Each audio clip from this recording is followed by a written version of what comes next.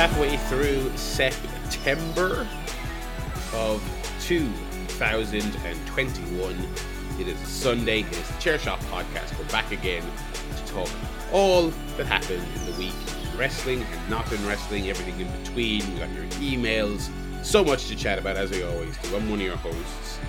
I'm Barry Murphy, joined as always by my ever-dependable co-hosts. First of all, Mr. Joe Towner.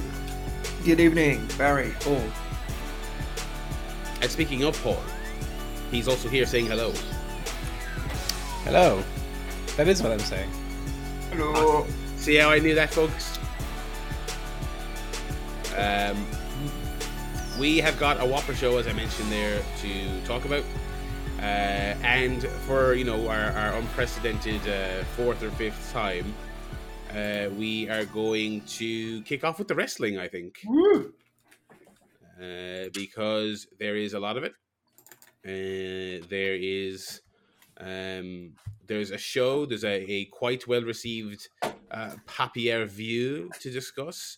There is some TV to discuss, and there is some news and whatnot. So let us jump straight in here to the pay-per-view. Gentlemen, did we all watch AEW All Out?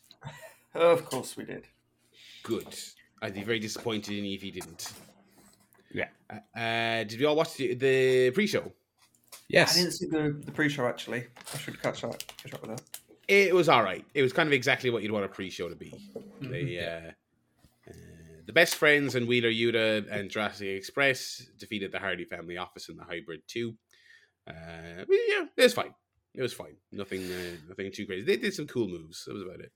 Yeah, it was a fun little opener. Watching the pre-show has become part of the live pay-per-view experience. But were I not watching it live, I would probably also skip it. Absolutely, yeah. It's one of those things, especially for us, because we're staying up anyway. So it's like, what are you going to do between midnight and 1? Obviously, you're going to stick the old the pre-show on. We did also have the return of the Butcher on the pre-show, which was good. I like the Butcher. I certainly like the Butcher and the Blade more than the Blade on his own. I was going to say that could have been a thing we were happy about related to COVID. The return of the Butcher. Come on in, lads. Come on in. Get all this meat. All you can handle. Anyway, so they had their match, and then of course we had the ceremonial wheeling out of JR to conclude the pre-show, which for some reason I just love that they make that their pre-show tradition. I love it. And then he just comes out as slow as humanly possible in a big baggy shirt, just put one hand in the air. He's great. Like an old lad walking into a pub. Never goes, hey, all right, Jim. All right.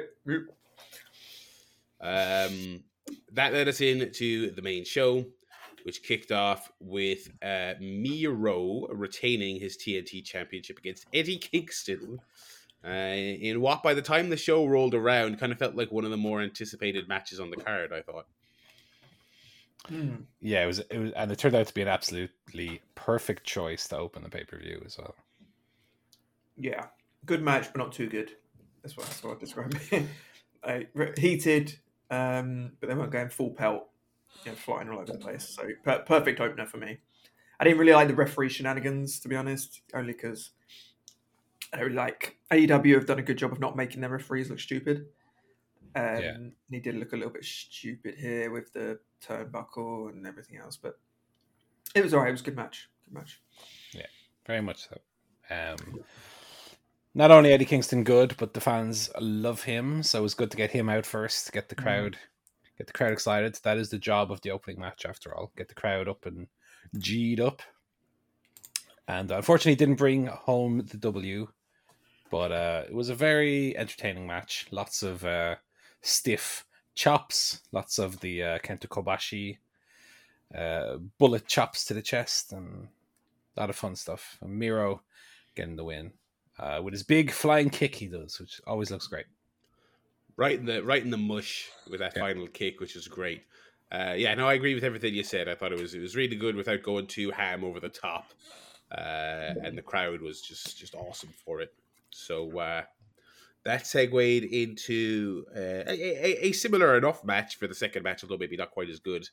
We had John Moxley defeating Satoshi Kojima, which was probably one of those matches you could probably just close your eyes and picture it before they did it. A little bit. But Kojima's great. He can still do the hits. And Moxley, this is a fun little run of Moxley. At the moment, they've obviously kind of cycled him down quite a little bit. Obviously, second match on the card is not typically where he resided, but I think it's good for him now. Kind of out of the way while the main event scene gets a bit cluttered. But yeah, I thought this was perfectly again, like the opener was perfectly paced opener. This is a pretty perfect second match on the card, I thought.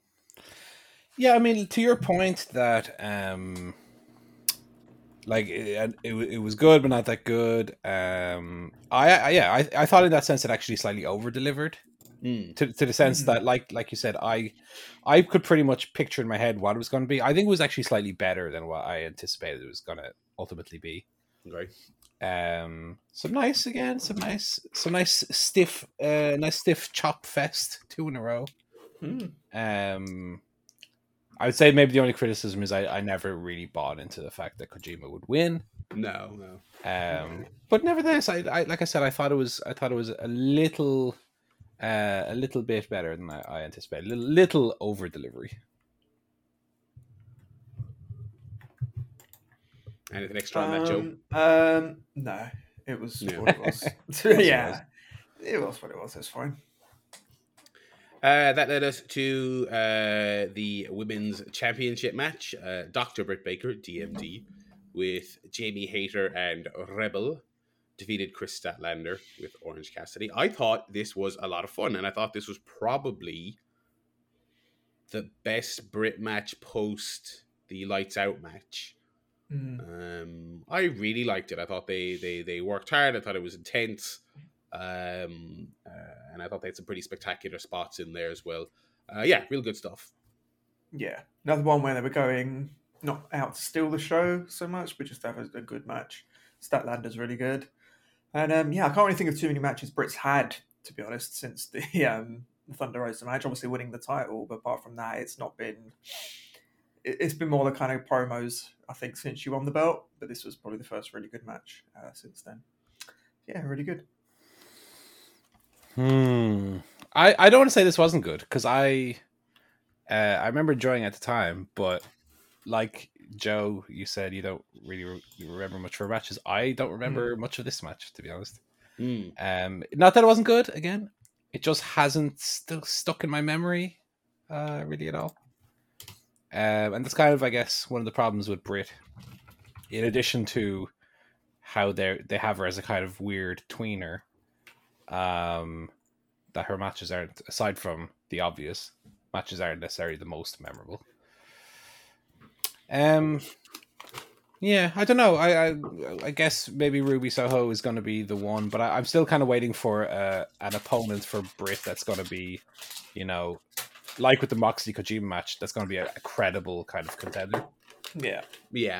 I guess Ruby maybe is the one.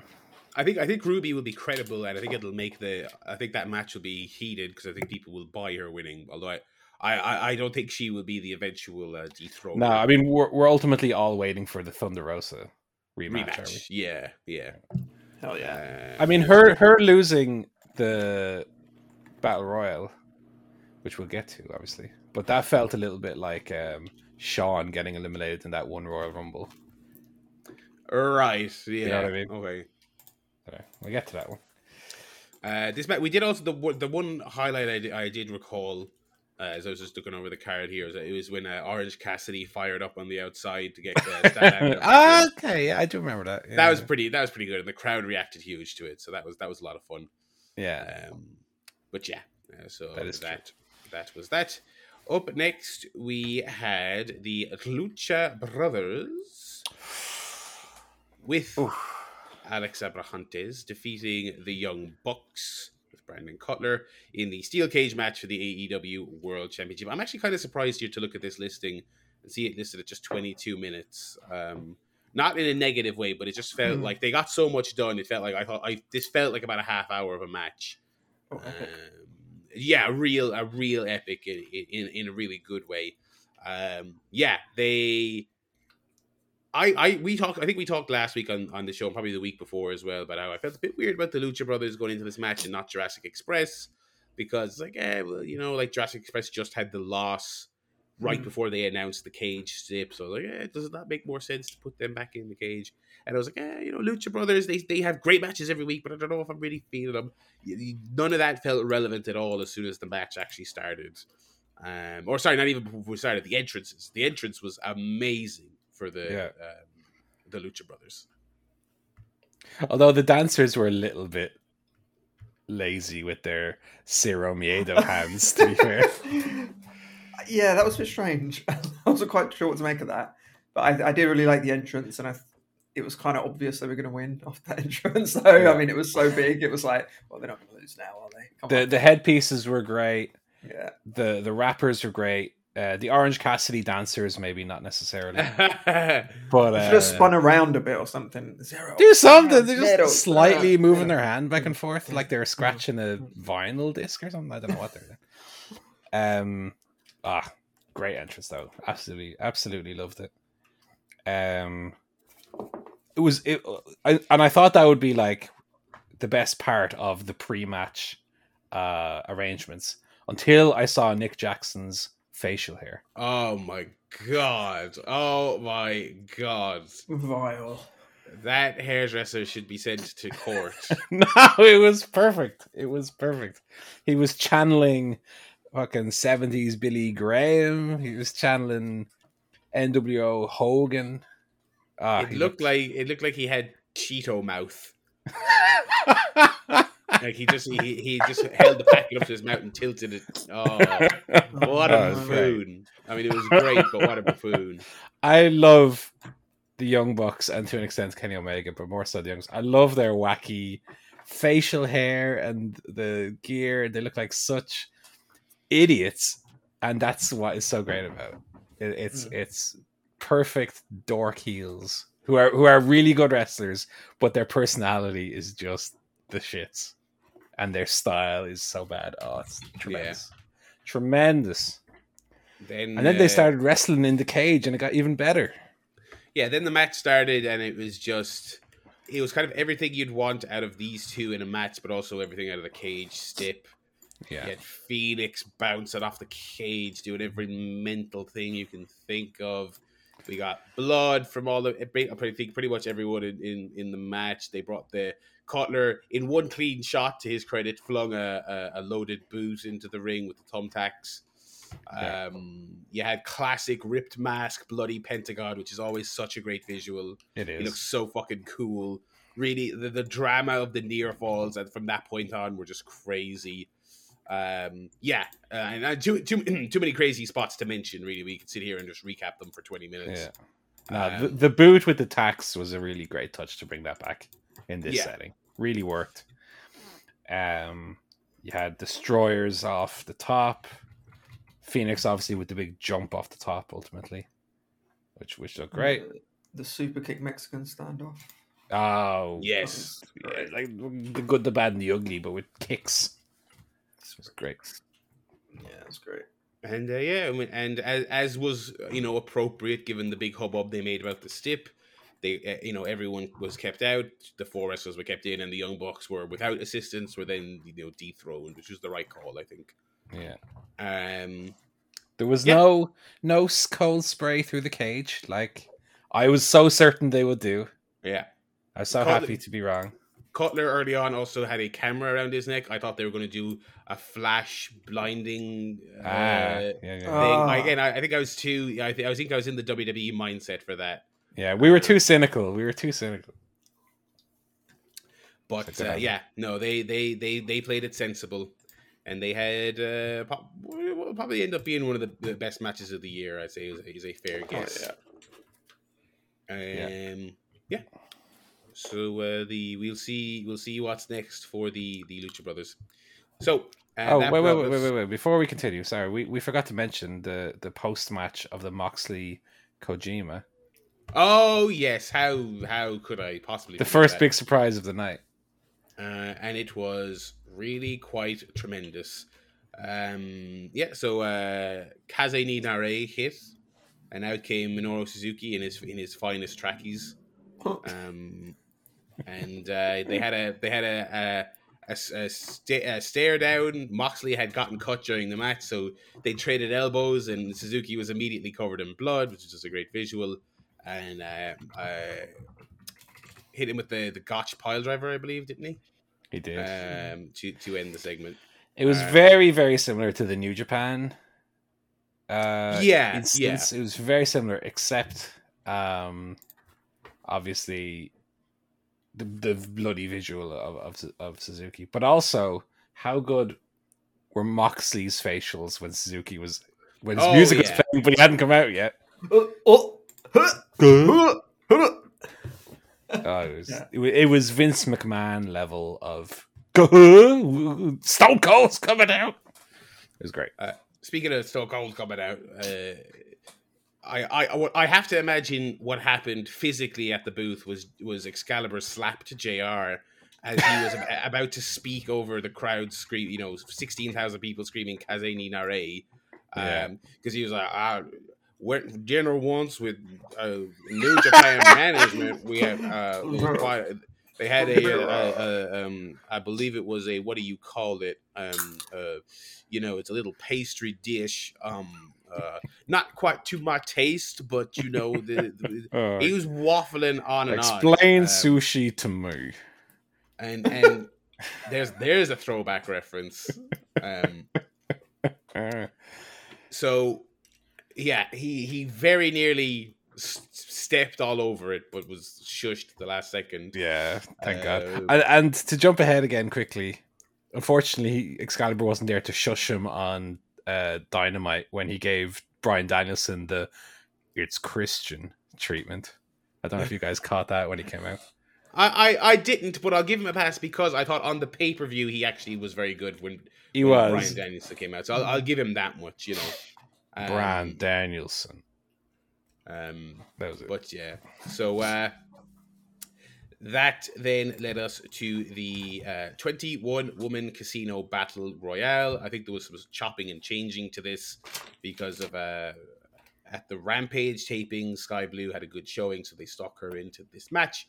So it was Sky Blue, Hikaru Shida, Emi Sakura, The Bunny, Abaddon, Anna Jay, Kira Hogan, Kylan King, Diamante, Nyla Rose, Thunder Rosa, Penelope Ford, Riho, Jamie Hayter, Big Swole, Tay Conti, Red Velvet, Layla Hirsch, Jade Cargill, Rebel, and the Joker, who came out at 21 with the licensed song and all. It's the former Ruby Riot, now Ruby Soho. One of those perfect things where that was everyone's guess, and they just delivered exactly on the guess. The most logical and best, reveal it could have been. Yeah. And had her win as well. Song is great. I was gonna say, like, CM Punk only had the best new song for like 2 weeks. Yeah, he's been outdone. Yeah, but no, we'll get to Bryan Danielson's later. Don't worry.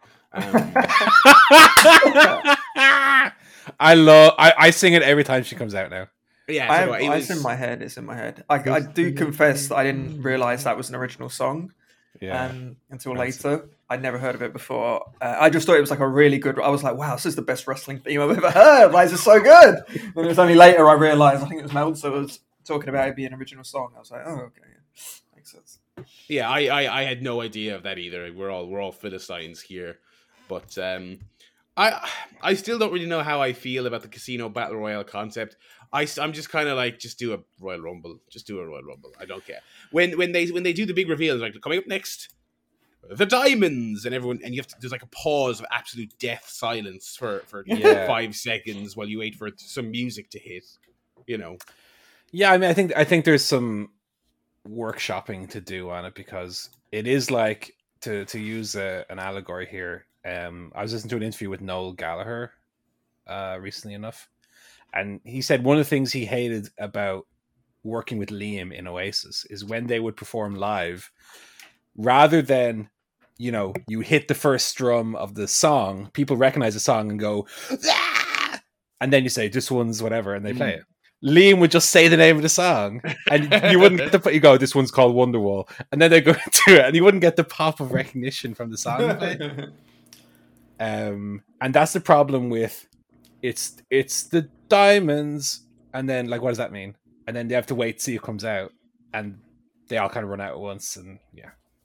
So I think there's some workshopping to be done there in relation to, what it means for the crowd reaction to do it this way, or if there's slightly different ways they could do it while retaining the same general idea. I don't know. Because I like the idea of the Joker being like a guaranteed surprise. Now the fact that always comes at the end kind of means that everything that happens up until then is a bit, not pointless, but a bit like war gamesy.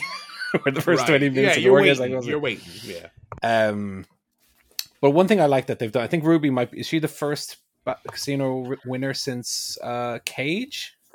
Yeah, the previous one was Leo Rush, who obviously didn't win. Seidel. Seidel. Yeah. Yeah, you're right. Well, that was casino ladder match, obviously not a battle royal, but same kind of same thing. Yeah.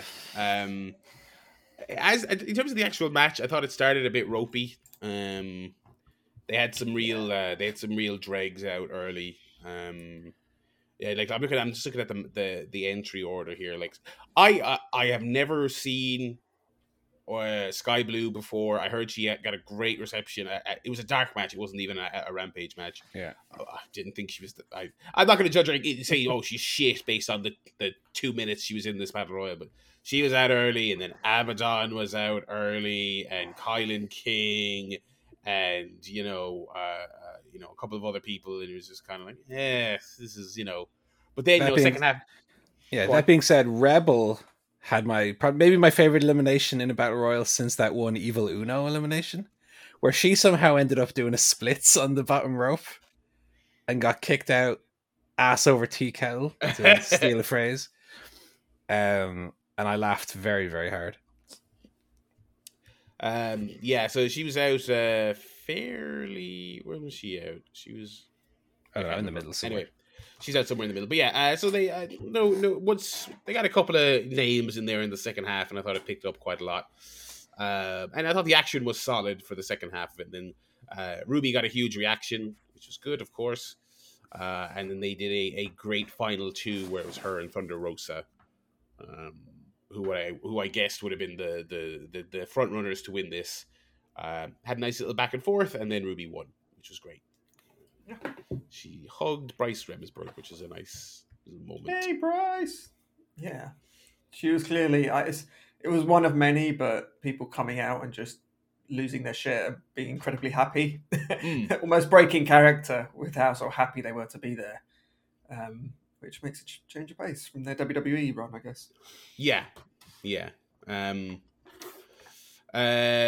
We then got the career on the line match for Jericho, where he finally got his win over MJF.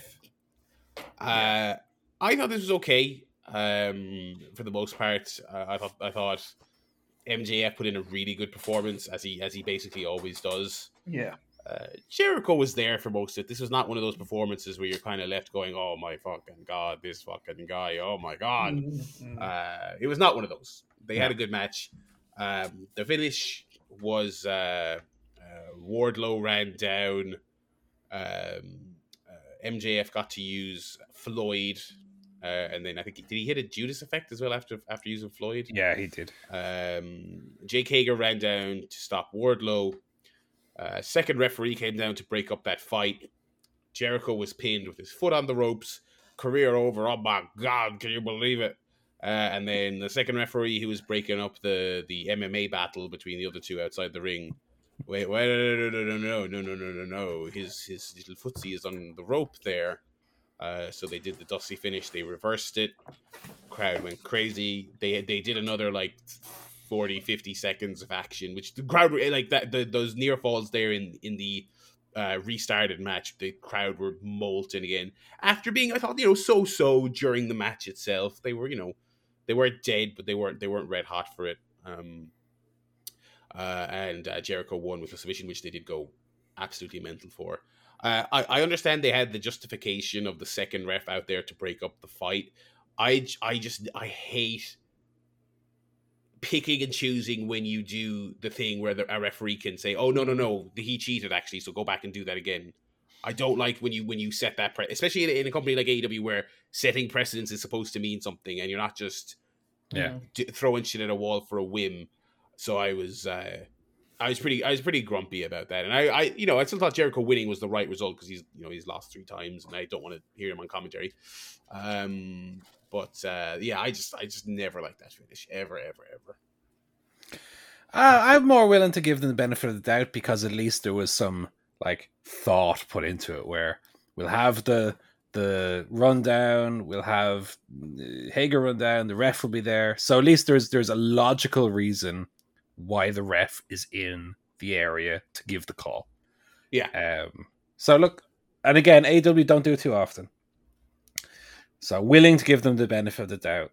But at the same time, you can only give the benefit of the doubt so many times. That's it. Before it becomes an issue. But look, I can at least appreciate that there was an ounce of thought put into it, rather than not just to harp on the other side, but ref comes down in one match and says, "Hey, this is what happened. Like, why is this happening and not elsewhere? Or why is Tony Khan comes out and says restart the match?" Like, to me, it's at least one step in the right direction in terms of everything being logical and making sense. Joe, you're the tiebreaker. How do you feel? Quick. Yeah, like I said earlier, I don't like the refs looking stupid. I didn't mind it so much this time, but when the referees are too involved, it feels a bit hokey. So that was my only problem, and it wasn't really necessary. I mean, I don't mind a sort of dusty finish, but was it really necessary in this match? I guess it gives. No, it was a bit of a cheap pop. Yeah, I think you could have. You didn't need it, so I would have got rid of it. But yeah, it was fine. The match was alright. The best part was the entrance, obviously, of MJF. With the character. Jericho's not so much because he had the guy on guitar and no one could understand. Oh my god! No one could understand what notes he was playing, so they had no idea when to sing along. MJF's was hilarious when the crowd realised and they went, "Ooh!" It was perfection. Apparently, the guitar sounded better in the stadium than it did on TV. Yeah, some people I know who were there said that. They said it was great. It was all scratchy and feedbacky on the live feed, unfortunately. Yeah, it sounded like the crowd were horribly out of sync, and it just didn't work. But to be fair, and usually when you're there live, people do also say no, it was shit live as well. Like that's usually the wrestling music performances are bad, so I'll take that at face value that it was better. Yeah. And we're obviously. I feel like we're amping a little bit more up and up towards the Wardlow split. Now, which we might get to for Dynamite in a second. So then we had the big return of one Chick Magnet Punk defeating Darby Allin by pinfall. He finally did the It's Clobbering time. What a worker, saving it for the big return match, which was great. From talking to people before this match, I'd kind of slowly but surely been won around to the idea that Punk might lose just to give him a bit of an angle, give him a bit of an edge to start things off. Yeah, we talked about that last week as a good idea. But this felt like one of those things that afterwards, now looking back in hindsight, it's kind of like, they went with the simplest and easiest and most straightforward thing, which is sometimes the most the best thing to do. My big sticking point, even though I came around to it before the show that Darby winning wouldn't be terrible, my thing is it was like Chicago. I was like, you can't do that in Chicago. Especially AEW, they've made this big fucking point the last 6 months to go so hard pro people in their hometown, and that continued on Dynamite. This exact week, it's kind of like.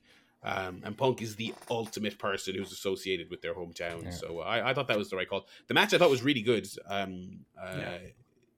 It was a very interesting style of match. And I do feel like it's a lot of these people who've jumped and a lot of the new talent coming into AEW.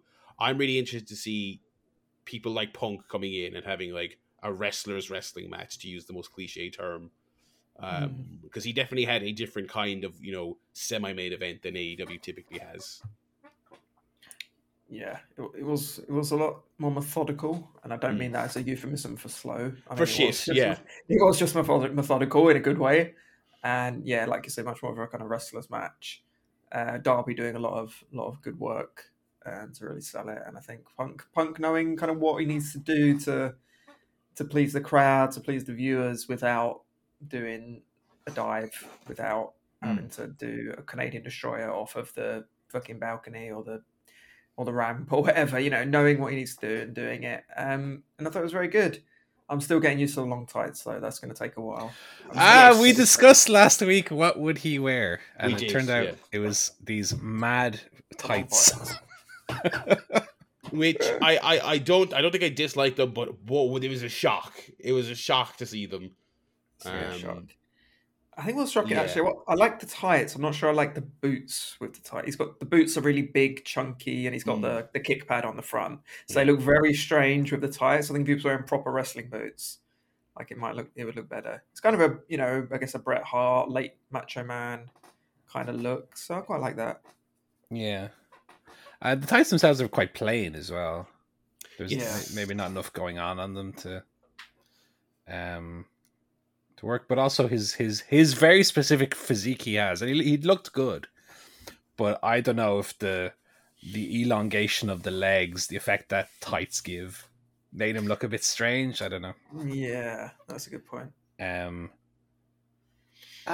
he looked good. As far as the match, I'm kind of, I think it was overall very good. So I'll get that out of the way first. But I'm kind of in two minds about how I feel about certain aspects of it, where I don't want to quite not give Punk the credit that I think he does deserve for coming back after 7 years off and having a very good match.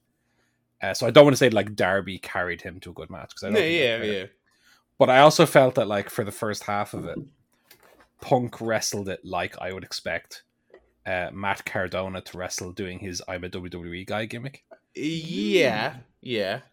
There was maybe a little too much of the back to the old abdominal stretch here for a minute.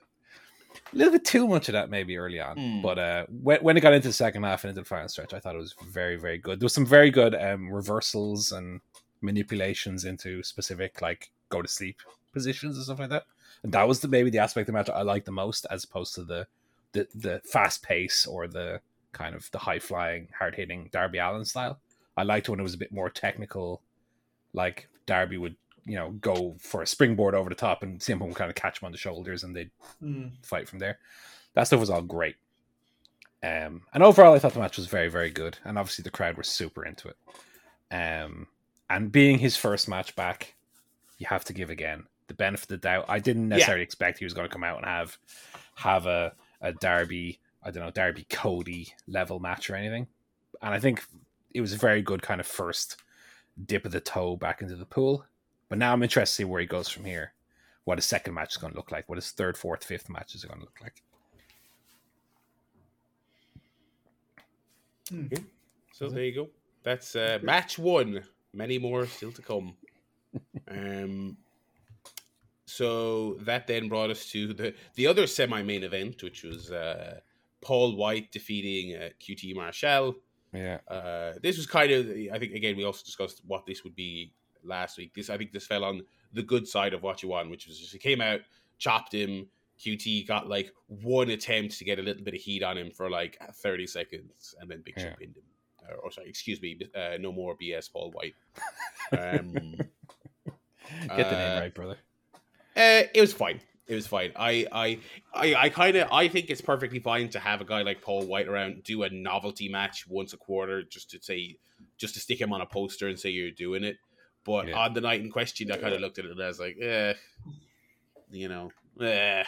did you even really get much novelty out of it in the grand scheme of things? Like, I think he's a good analyst to have, but this match would probably do me until All Out next year. I would probably. That's enough.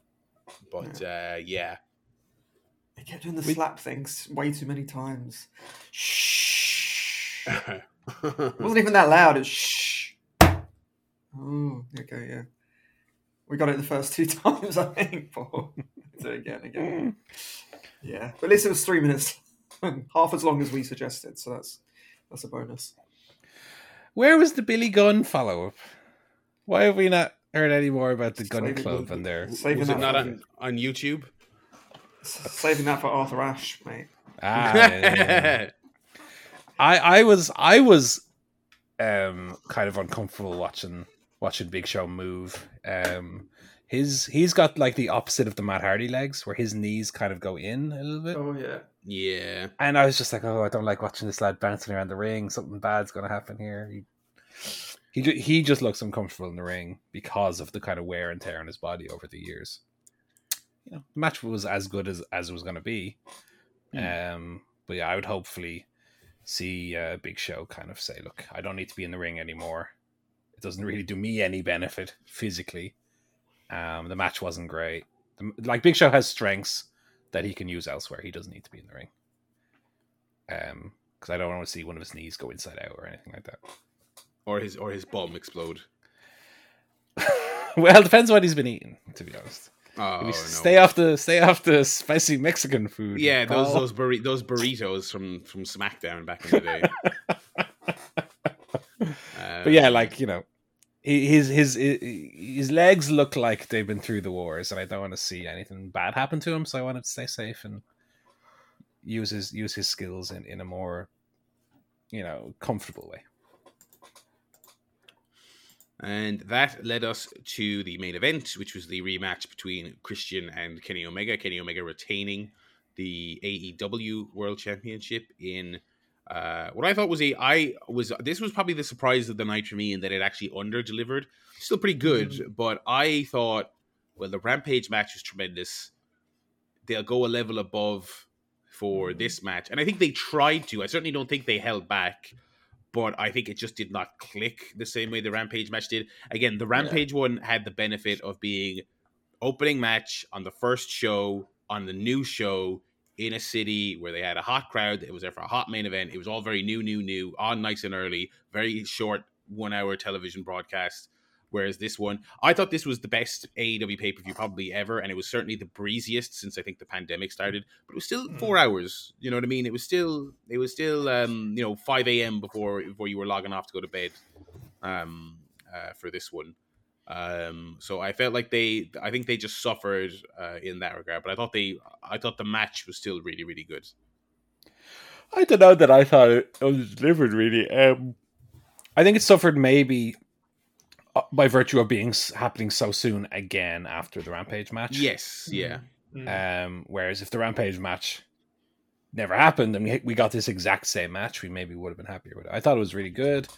Absolutely overshadowed by what happened afterwards. Like, yes, I don't think anyone who went, like, any rewatches of this entire segment probably did not include any of the actual match, which is a shame. But I thought they both worked hard. Some really cool spots in there, especially the finish. But it was all about the post match, really. Yes, yeah.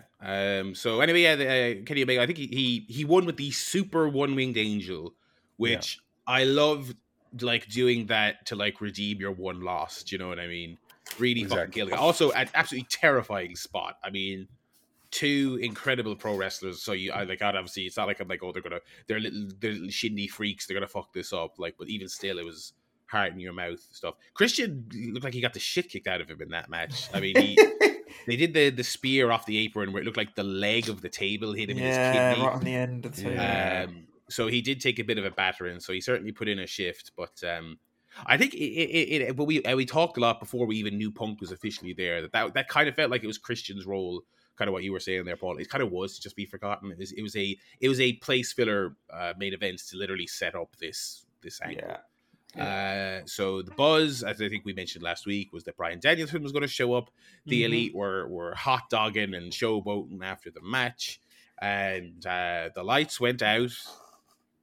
And I thought Kenny Omega was great here, by the way. Can I just say? Yes. I know some people don't like him. Some people don't like the gimmick. I thought the promo was fantastic. He was so whiny and so like, best in the world this, best in the world that. Hey, you started to understand Chicago. It's like, it was great. I really loved it. The people who would beat me are already retired already not here or already dead. Yes, that was a good line. I also, even though it was incredibly lame, I can't say I didn't think it was funny when he did the The Urkel. crazy table spot and they went, "Did I do that?" And like, you idiots, you fucking idiots. But it was incredibly funny. I can't say it wasn't. So yeah, he was great, and I haven't had a lot of time for Kenny. And we'll get to Kenny versus Cole on Rampage in terms of potential elite leaders. But yeah, so they did that. The lights went out. It was not Sabu.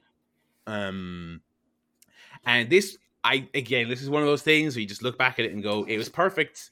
Everyone could have fantasy booked it 10 different ways, and you can look back and think it was that. Adam Cole comes out with a great new theme. The theme literally says Adam Cole Baby in it, which is what it should say. It's what you need. It's what you need. It's the same lad, apparently, by the way, who did the NXT music, which is really funny. Everyone's defecting left, right, and center. So he came out. The crowd went ape because it was like a swerve, but it was also a legitimate hot free agent. Yeah. And it's funny to me that me and I don't even think we discussed the prospect of Adam Cole showing up last week, did we? No. I don't think we. But I think I tweeted this as well. It's like, in hindsight, of course he'd show up. Like, how often do you get a main eventer, even though it's just NXT, but he's still a main eventer, who was on their TV last week or 2 weeks ago and could be on your TV this week? That doesn't come along very often. They either have a non-compete or they don't have a non-compete, and they're not anyone worth featuring. So the stars aligning for a guy of his stature to appear on All Out, they couldn't not do that. Yeah. So he came out. Everyone goes mental. The Elites are doing all their big, oh no, shocked faces. Adam Cole gets into the ring with his tight little jeans. And he super kicks Jungle Boy in the head, who was there to make the save for Christian.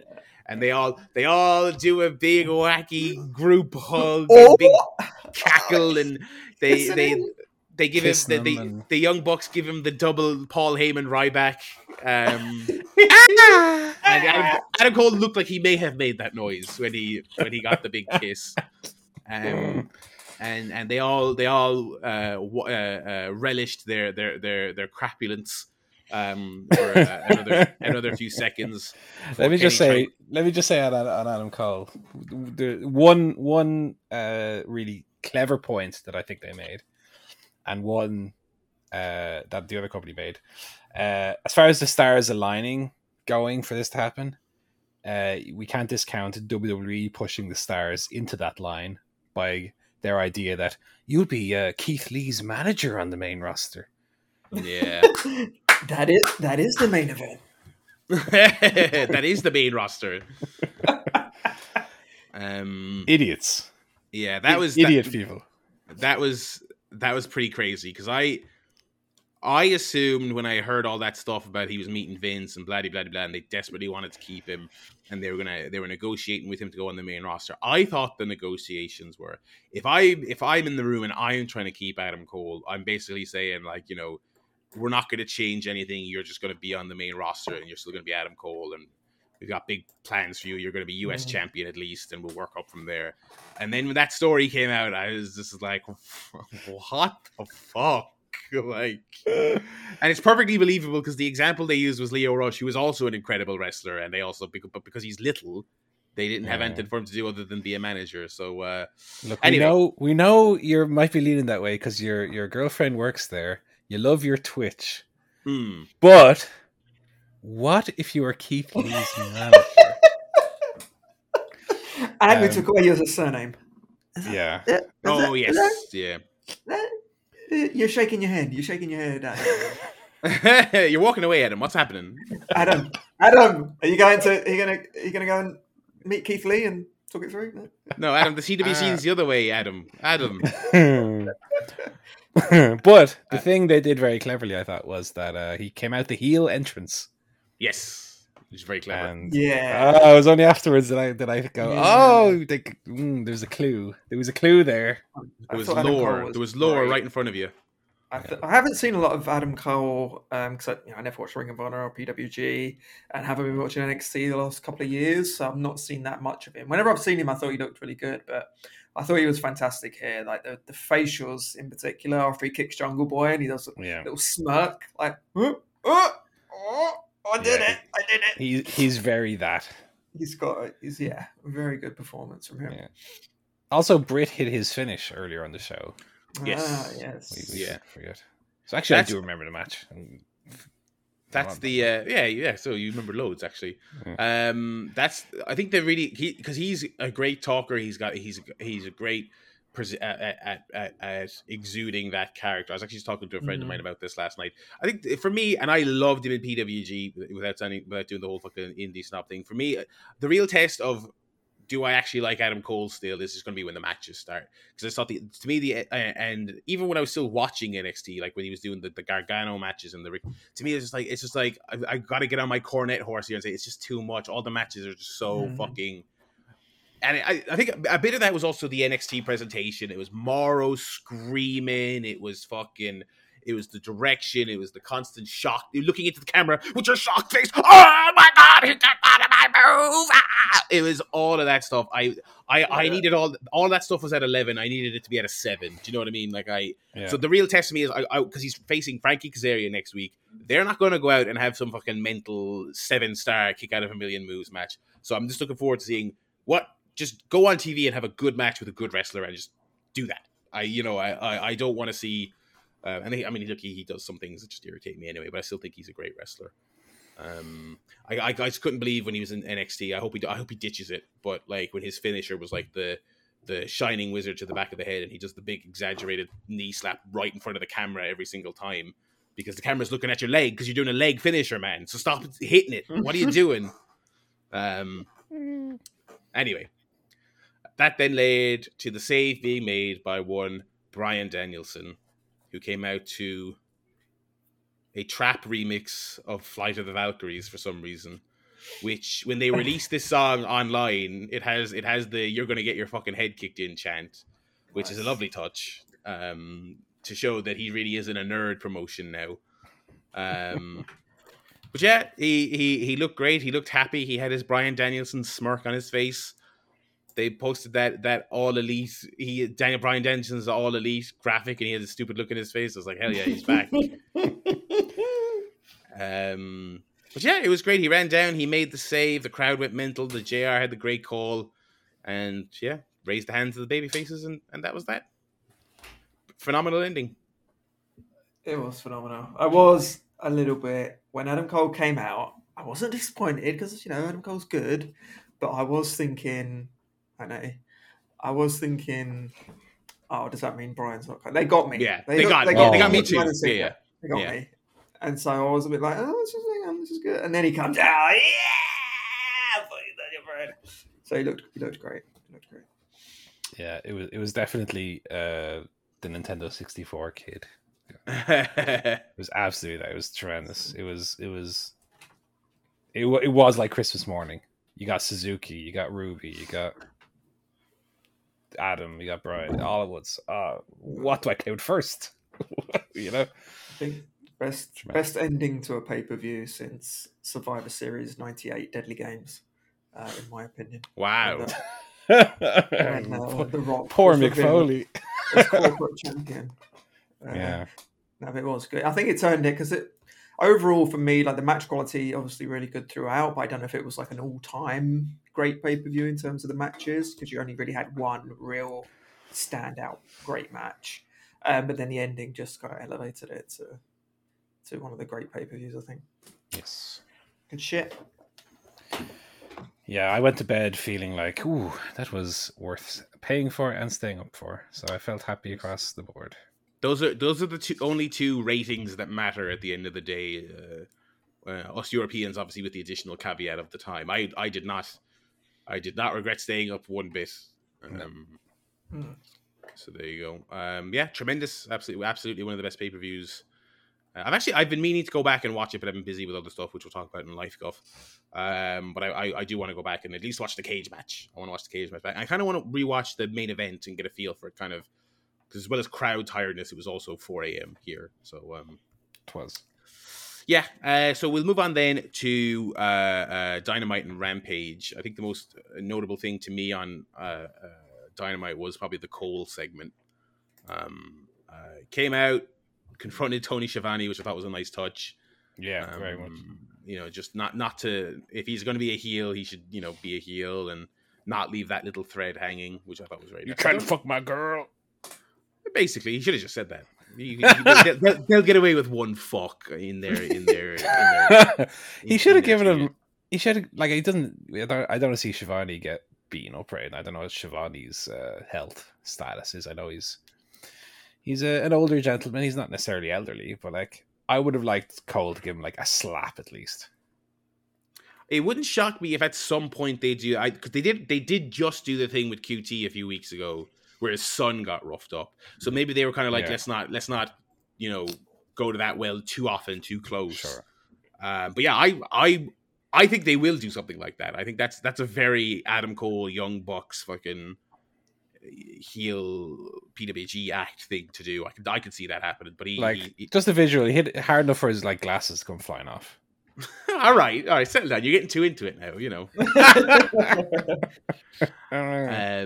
But they vamoosed him out of the ring, and then Adam Cole did his big triumphant arrival promo, and this was where I was kind of like, as much as we enjoyed Kenny at the pay-per-view, I was like, I would much rather this fella was the leader of the group, doing all the promos and being the guy who's central to the whole elite thing. I mean, I'd say we'll get there eventually. Yeah, my thing is, you have, when I still think Hangman's winning the title. He has to beat Omega. Omega, that's the story.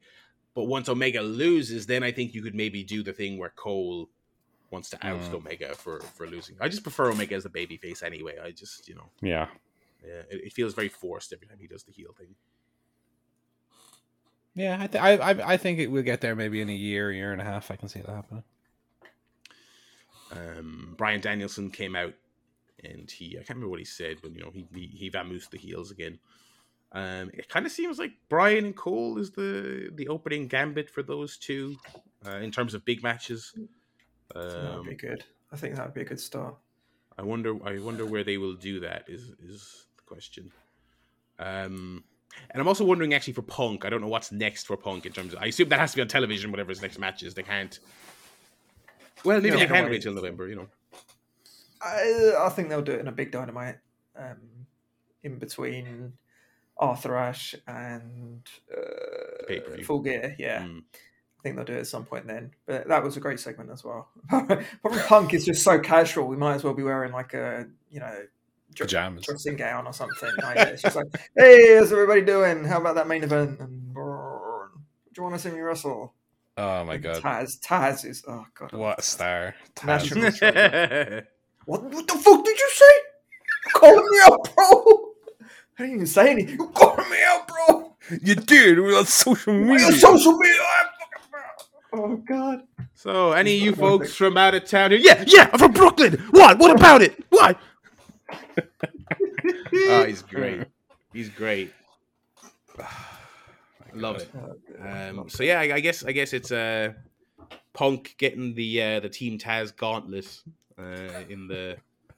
I especially love Taz like on commentary before he got the mic. I can't take any more of this. Yeah, that was great. That was great. And I kind of had an inkling. I was like, is he just being surly, or is that leading to something? I guess it was leading to something. That was great. Yeah, so I guess they'll work their way towards. I guess Starks will be the end of the line for that. They'll work all the way up to Starks. That would be. I can't really think of a better debut TV match for someone like Hook than to wrestle CM Punk. I mean, what? You're not going to get too many people better. Maybe Hook's the end of the line. Maybe. Oh, end of the Hook on the end of the line. Oh, what? Hello. Oh, it's like poetry. They rhyme. It rhymes. That'd be good. No, I think Hobbs and maybe Starks. So that's a good little feud for Punk to get his teeth into. Yeah. So that was all solid. Was there too much else? Yeah, they had Malachi Black and Dustin Rhodes. I thought that was pretty disappointing. Okay. Yeah. It wasn't bad, but it was just I really like Dustin, so I was like, this will be great. Every like once or twice a year, Malachi Black hits an absolutely terrible Black Mass kick. I think Dustin's and too tall for it. I think that's what the problem was. I think that was it, and this was it. And again, I hold him in such high esteem. I was kind of thinking, surely Dustin Rhodes is going to say, we're not ending this match on that fucking thing. Let's do something else and fucking do that again. But no, so that took the wind out of my sails a little bit. But it was all right. You know, who was it? Was it was it Cody? Why am I repeating my? I sound like a broken record.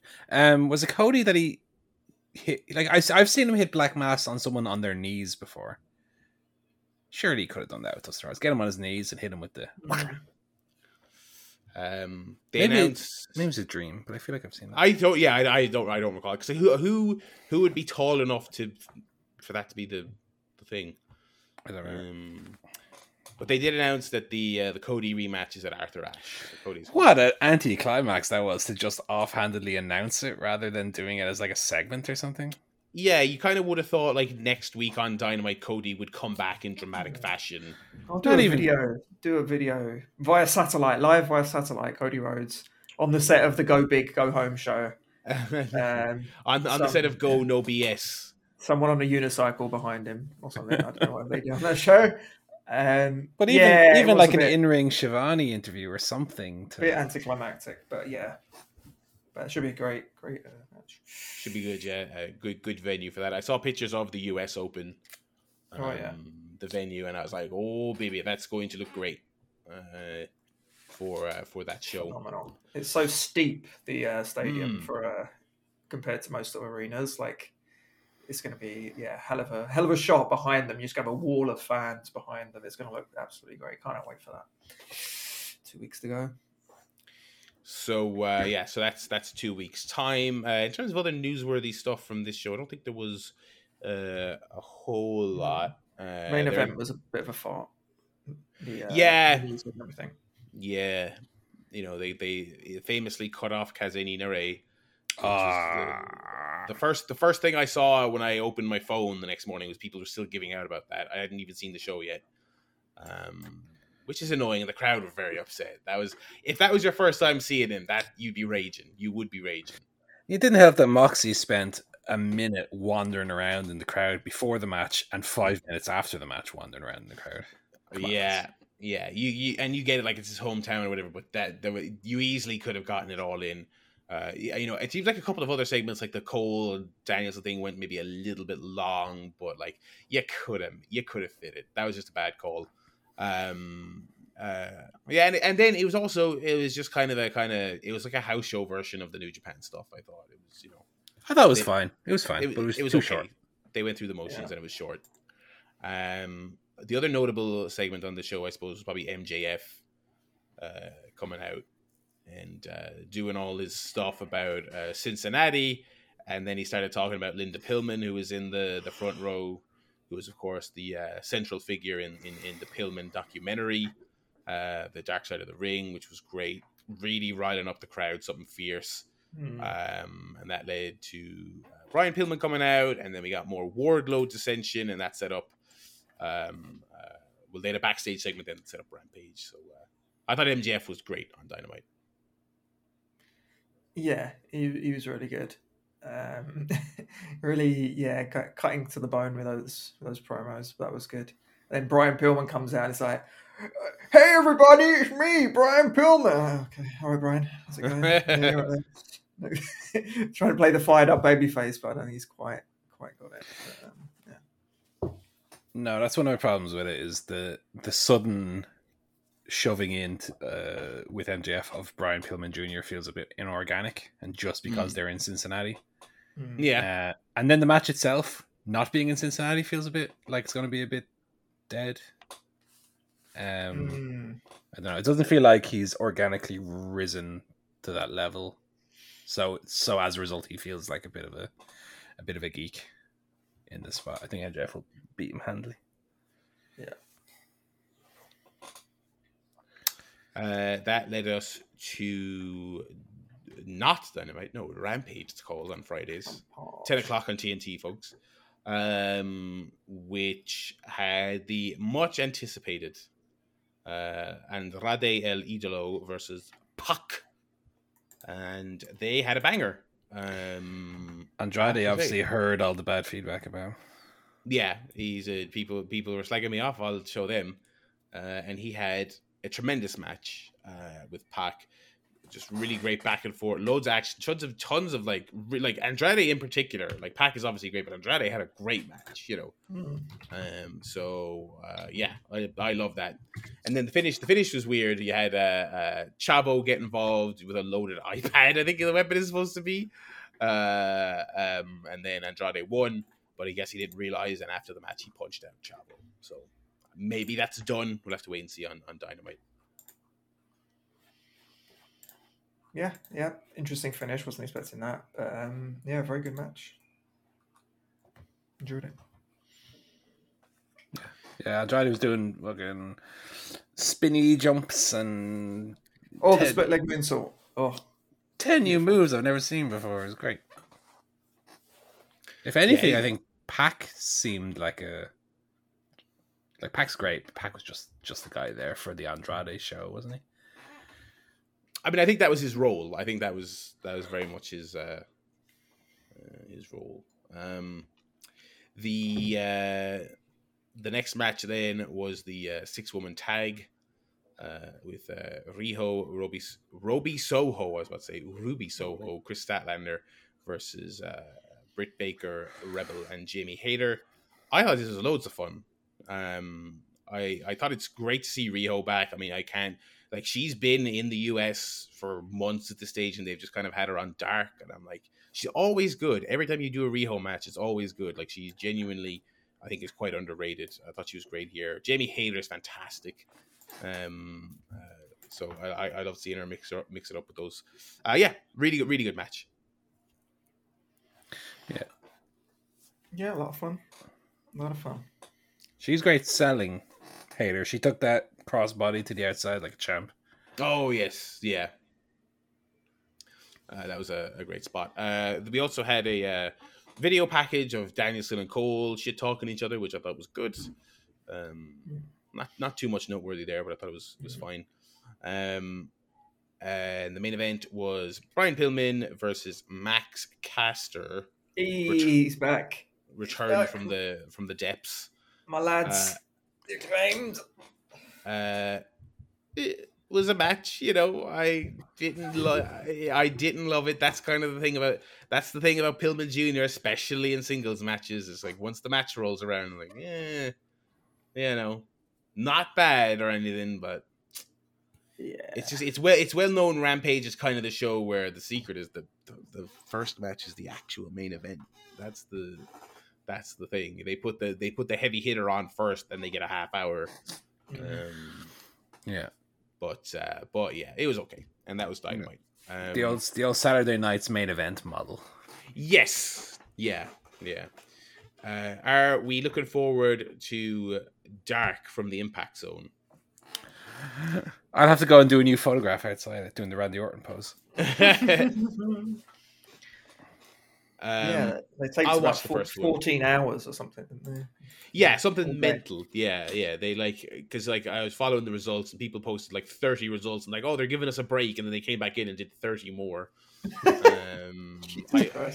I assume it is like an Impact thing. I assume where they have certain days and they're going to tape a month or something, you know. Yeah. I'll watch the first one at least and see if the different vibe is at least changes it up. You know, they spend the money on the licensed music. I'm saying Tony Khan. This is my plea to Tony Khan. Now that he's well, go out and get Don West and Mike Tenay for commentary for these. I would love that. Don West, just get Don West. You don't need Mike Tenay. Well, Tenay's like 85 or something now, but you can do it remotely. Get Don West and Taz, you know. Oh yeah. Just to be two sides of a coin. So that was that, and I don't think there's really too much to say about it, but of course there was also the Triple H health update, which it was just really bizarre. Like, it was just so out of nowhere, and then there was the wording of it, which always just kind of came off weird. If anyone has missed it, because it feels like the story has kind of been and gone, but WWE put out a thing on, I think it was Thursday, saying that Triple H was in hospital recovering from a cardiac event, which kind of sounds like let's try and word this in a like way one of their that, pay-per-views. yeah, it's like, well, let's word this in a way that sounds less terrible than heart attack. But again, I'm not a doctor, so it could be something less than that. But yeah, no real news on it other than it seems like he's recovering. But yeah, so there you go. Been an interesting week to say the least. We will move on though from wrestling. We got that was a fine healthy portion of wrestling guff. What about life though? That's the question that the people tune in to hear about life, and we guide them through life. So, Paul, how has your life been this week? Well, the pay-per-view was a great start to birthday week. Yes. Let me tell you. Oh, I'm 33 now, boys. Happy birthday. The big 3-3. Had a lovely birthday. Lots of great presents. I'll show you some of what I got. Go on. I can't show you them all because they're too heavy. But I will show you one. I got 6 of these. 6 art books. You know I love an art book, guys. You know I love an art book. These are from my beloved girlfriend, from the great Natty. But they're the art of... this is from Spirited Away, the Studio Ghibli movie. And I got 6 Studio Ghibli art books from the various Miyazaki films, which I love. Lovely. Love the films and the art books. The Spirited Away one is the only one I've actually had a chance to look through yet. I got my missus the Totoro one. I've had a gawk at it. It's I have it. It's I have really the Totoro one because we gorgeous. have a Totoro painting print on our wall that we got like 5 years ago. We still have on the wall to this day. We love. So they were wonderful. Obviously, the Xbox Natty contributed to that. That was kind of part Officially of my now you can play it. Yeah, well, I did. I ironically didn't play it on my birthday, but You ungrateful little shit. I know, bastard. What else? Got football jersey. I'll show that to you in a second as well, or maybe I won't waste time in the podcast. I'll show that to you afterwards. But yeah, the main event we went out to the cinema. And to Five Guys Burgers and Fries in the new Five Guys in Liffey Valley Shopping Center.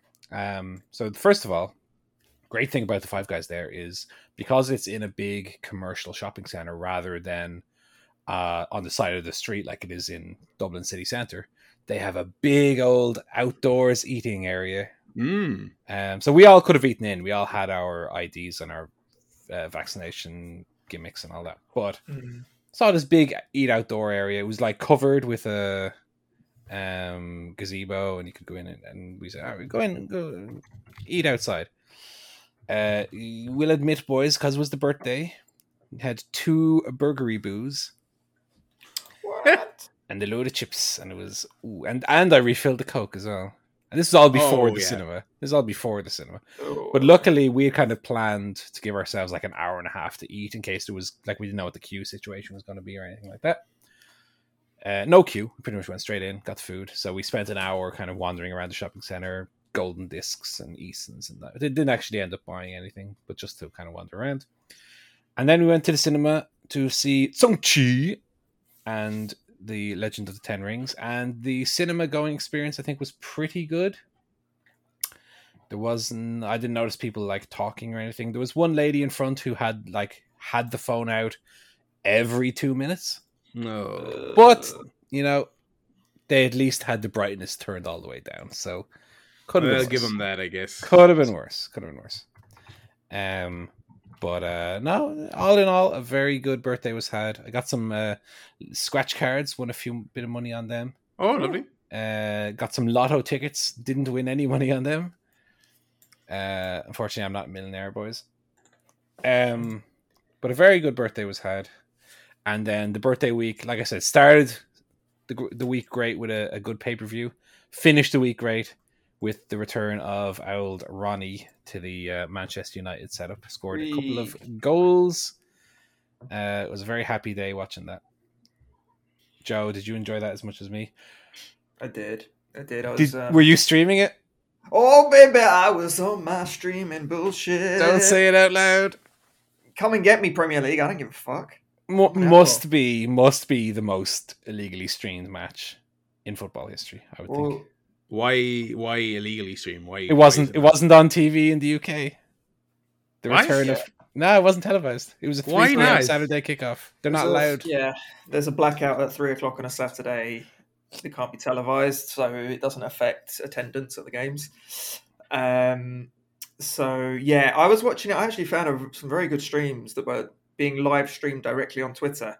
So none of this clicking through to some dodgy porn spam website. Right. It was just, I was doing it anyway during the match. But yeah. Of course, usually do. So people just live streaming it directly on Twitter, which was fantastic. Perfect quality as well. And I got to hear a bit of Richard Keys and Andy Gray, which I haven't heard in a good. Oh no, from Qatar.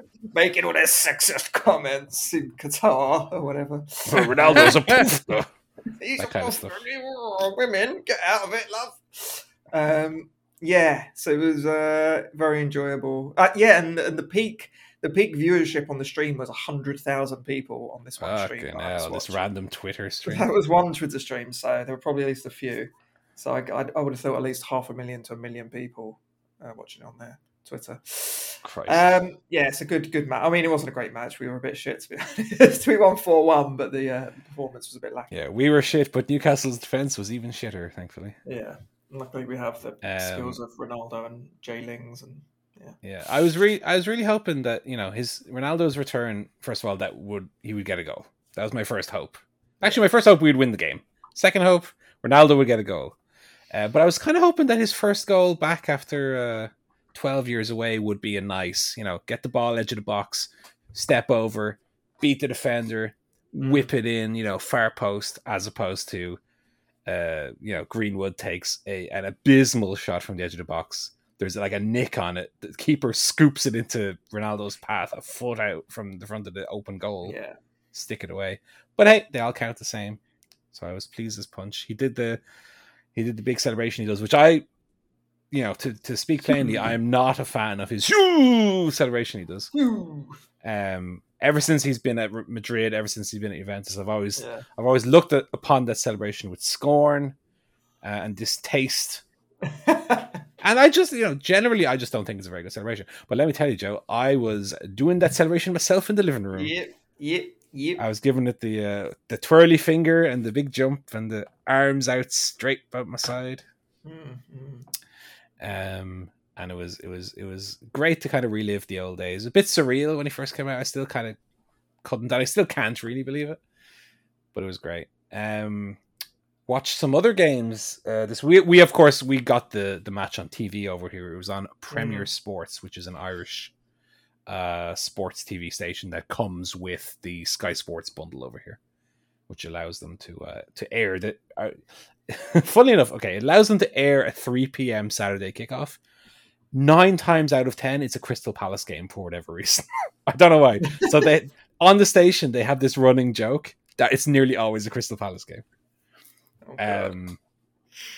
Funny enough, this time I expected that they would have the City Leicester game because that seemed like the best game of the 3 p.m. kickoffs. But this was actually arranged before even the Ronaldo signing. It just so happened to be the Man United Newcastle game, presumably because the Man United fandom in Ireland is much higher than any other team. It'll usually be a United Liverpool game if they're on at 3 p.m. Yeah, but we had it on TV, HD on the TV. It was great. Bruno's goal, of course, the best of the bunch. That got me out of my seat as well. Watched the Liverpool game today. Harvey Elliott got a bad injury in that one. Oh yeah, I heard about that. Broken leg by the look of it. Off a fairly innocuous looking tackle, to be fair. It didn't look like that bad a tackle.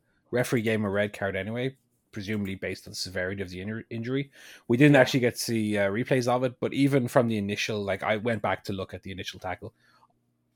Didn't look like a red card to me, but obviously very bad for Elliott. He had a really strong start to the season. He was really, really playing well. So that's a big loss for Liverpool. Mane, my God. I think he had something like 11 shots before he scored. It was crazy. he could not score. And then he scored injury time finally at the end. Chelsea look good as well. I watched the Chelsea game. Lukaku with 2 goals. He's on my fantasy team, so I was very happy about that. And I watched the Spurs game as well. Spurs were absolutely abysmal. Even before Tanganga got sent off, Palace were well on their way to winning that one. And they were good value for their win. And Arsenal finally scored a goal. 4 games in. They beat lowly Norwich, their biggest rival in the league. A 6-pointer this early in the season at the bottom of the league. But yeah, good weekend of football. Very much enjoyed all the games I watched. All 4 games I've watched so far this weekend. Nice. And we have Burnley Everton tomorrow, which probably will give a miss. I don't know if I'm that interested in Burnley Everton, but definitely after no international football, because I ain't watching those Ireland games. It was nice to get the Premier League back and watch as many games as I did. That's all that happened in my life. And while you guys are doing your life guff, I will show you that jersey I got, so Joe will be all impressed at me. Okay. Joe, and then I have one more bit of life guff, but I'll get to it at the end. Go on, Joe. You I've like got one quick bit of life guff from me. So I did a bit of a lovely homemade meal this past Friday, inspired by the delicious, I'll call Chinese Irish cuisine that I've heard about over the years via the Churchill podcast, such as the old Raphael Varane t-shirt. It's quite our audio listeners can't tell, but it's a very nice. It's a very nice away kit. I'm sure listeners may have picked up on it. I've heard some very delicious Irish Chinese treats, such as the spice bag, the 3-in-1, I believe it is, which is chips and rice. Culture. It's the culture. Well, so when Michelle and I were in Manchester a couple of months ago, and we went to a Chinese place called Salt and Pepper, which very much the kind of same vein as the spice bag, the 3-in-1. So it's basically chicken and chips, but with some Chinese spice on it. If I'm being honest, it's not necessarily authentic Beijing kind of cuisine. It's it's chicken and chips with onions and spices, but absolutely delicious. So we've been really kind of craving it, but I don't know anywhere sort of around London that does that kind of stuff. So we decided to do a homemade one. So some lovely oven chips, fried up, stir-fried some peppers and onions. Created my own little spice mix, bit of garlic salt in there, lovely stuff. Bit of paprika, all of that. Bunged the chips in with the old peppers and onions. A little bit of the crispy chicken and some shredded beef on top of that as well. So I had a lovely homemade spice bag. And I have to say it was very tasty, even though I prepared and cooked it myself. It was very, very good. So we'll definitely be bringing that one back. And I look forward to one day, visiting Ireland and having an authentic one. Getting the real deal.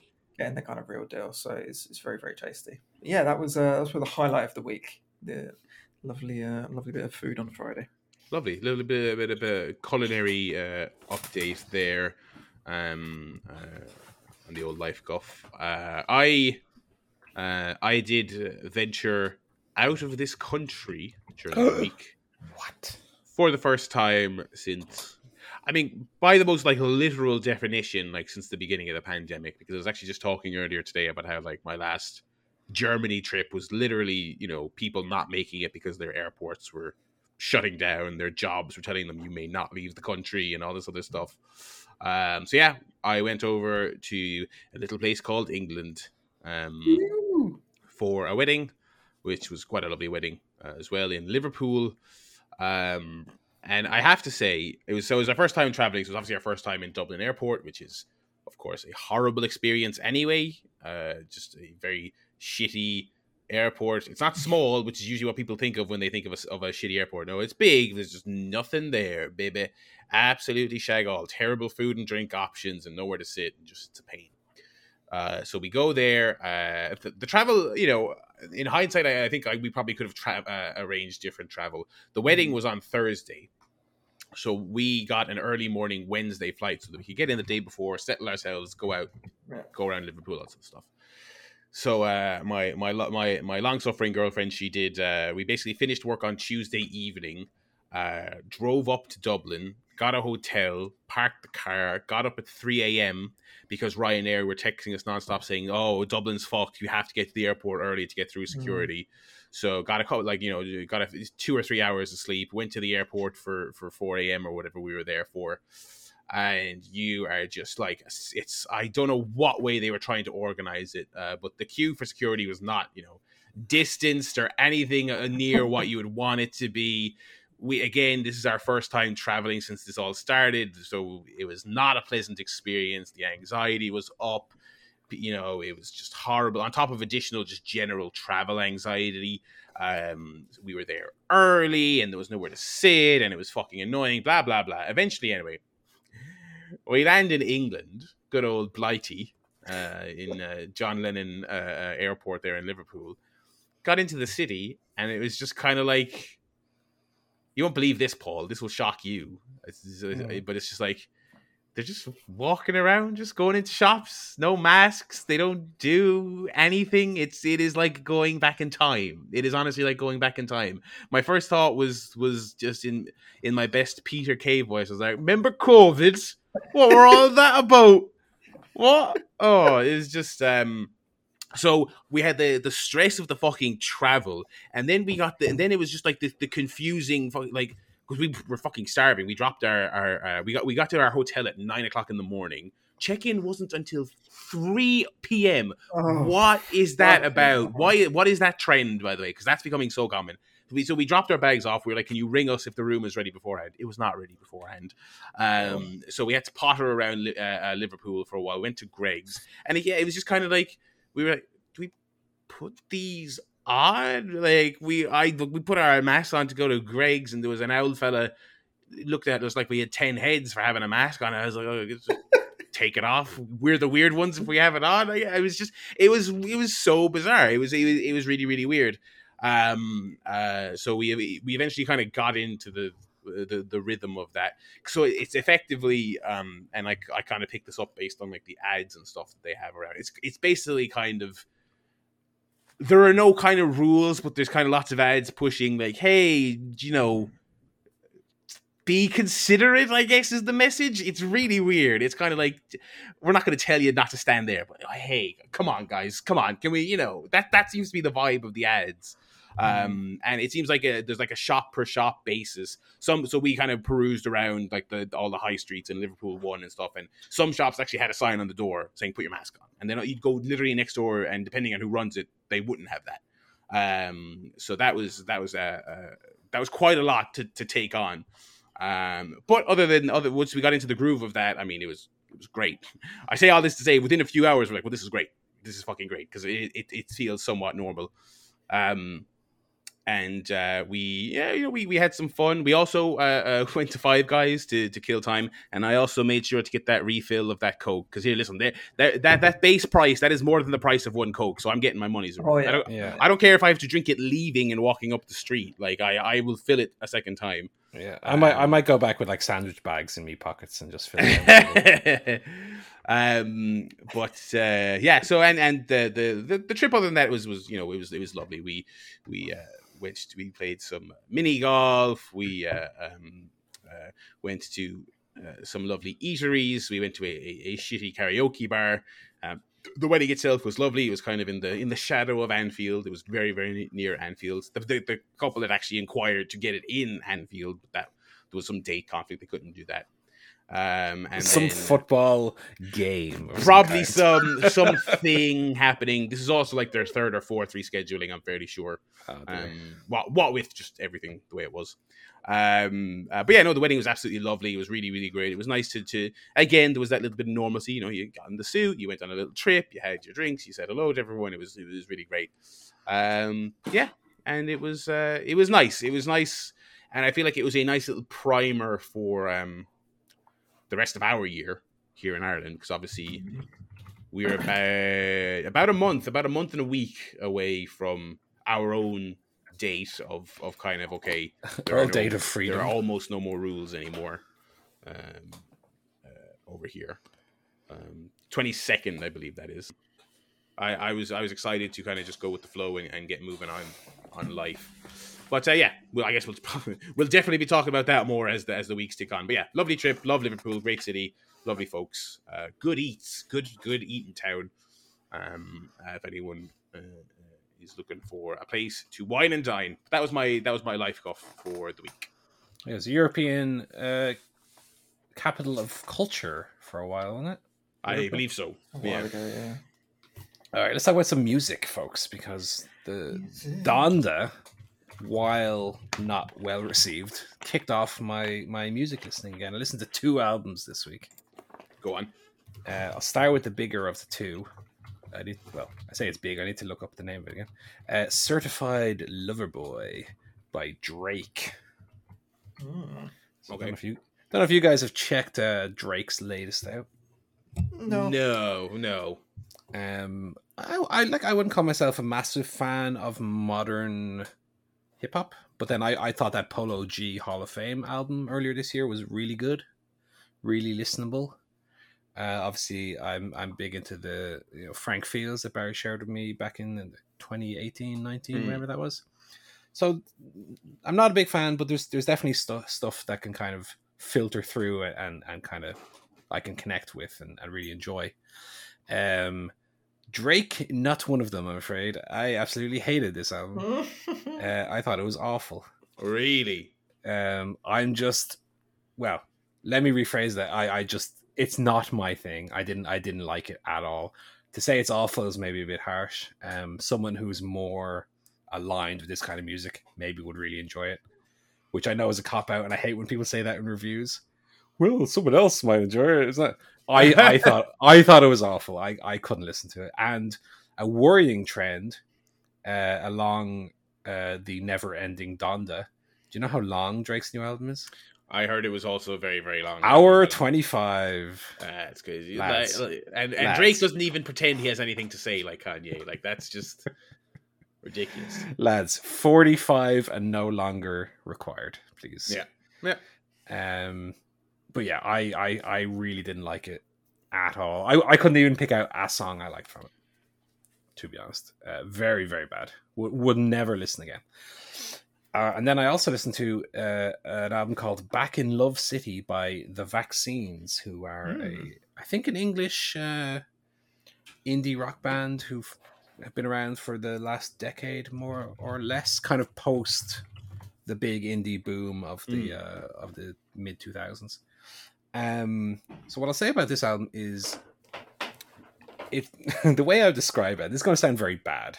So I will preface this by saying that I kind of liked the album. I was kind of more or less in the middle of it, maybe a thumbs to decide. But it sounded as if Kaiser Chiefs, right? Their last few albums haven't really been so successful. So they're listening to like Imagine Dragons, a very successful band, and saying, right, let's ape off their style very directly. And so it's the Imagine Dragons inspired Kaiser Chiefs album the world's been waiting for. Now, to be fair, musically, it is mostly good. It's mostly there, even though I couldn't shake that kind of cynical feeling of this is an album that feels like it's trying very hard to be a very successful album by very closely, let's just say, ripping off styles from other more successful groups. But I musically, I thought it was there. The thing I couldn't get it past, and this contradicts something I said about Donda, which is that the lyrics, man, are just so bad that it would turn me off listening to it. And I've said when it comes to like rap or hip hop that generally speaking, I don't put as much emphasis on the lyrics if I can kind of, get along with the music. Whereas here, the lyrics are like nails on a chalkboard bad.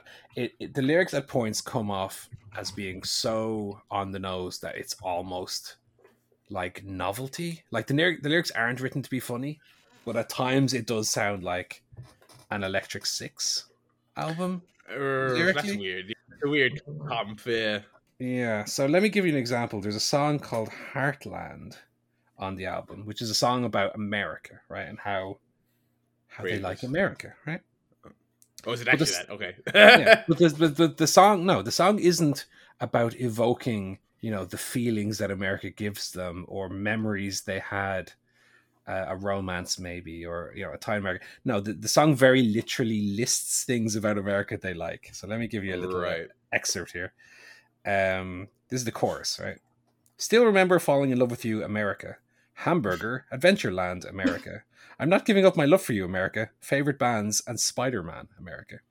The first verse then goes thusly: Man on the moon, milkshake and fries, dogs that can surf, warm apple pies. So that's the kind of song you're listening to. We didn't start the fire. And there's one bit of it which I particularly didn't like, which was still remember falling in love with you, America. Bart and Lisa, pizza slice, America. I'm not giving up. Wait. Pizza slice, America. I'm not giving up my love for you, America. King size Coke with lots of ice, America. Hell yeah, absolutely, king size.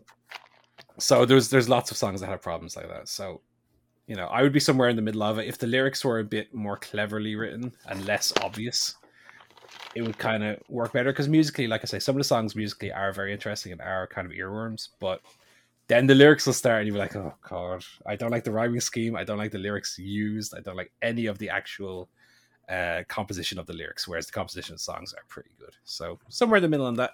But Drake, I would avoid like the plague. So that's your music of. They're both new 2021 releases. They both came out in the last month, so they're brand new. Okay. But let me segue to something that I would recommend. Go on. Natty and myself watched a new TV show this week, The White Lotus. Okay. HBO show, which I previewed last week, despite knowing almost nothing about. And it is on Now TV, so if you're that way inclined, you can check it out. I watched it via the Sky Go app, because obviously I think it's on Sky Atlantic as well. Yes, yeah. Let me tell you guys, this is top tier TV. This is not on Letterboxd for whatever reason, because I know miniseries and stuff often appear on Letterboxd. I don't put them on Letterboxd myself, that's just a personal thing. But this one is not on Letterboxd. But let me tell you guys, this one would be getting the old 10 out of 10 were I rating in such a way. Okay. Excellent S tier, pretty much flawless TV. It's 6 episodes long only, so it's very short. It is a HBO show, directed and written by Mike White, who you might know as the writer of the fantastic Linklater film School of Rock, starring Jack Black. It is I don't want to spoil it, because it's definitely a show that, like all the best things, go in as blind as you can to it.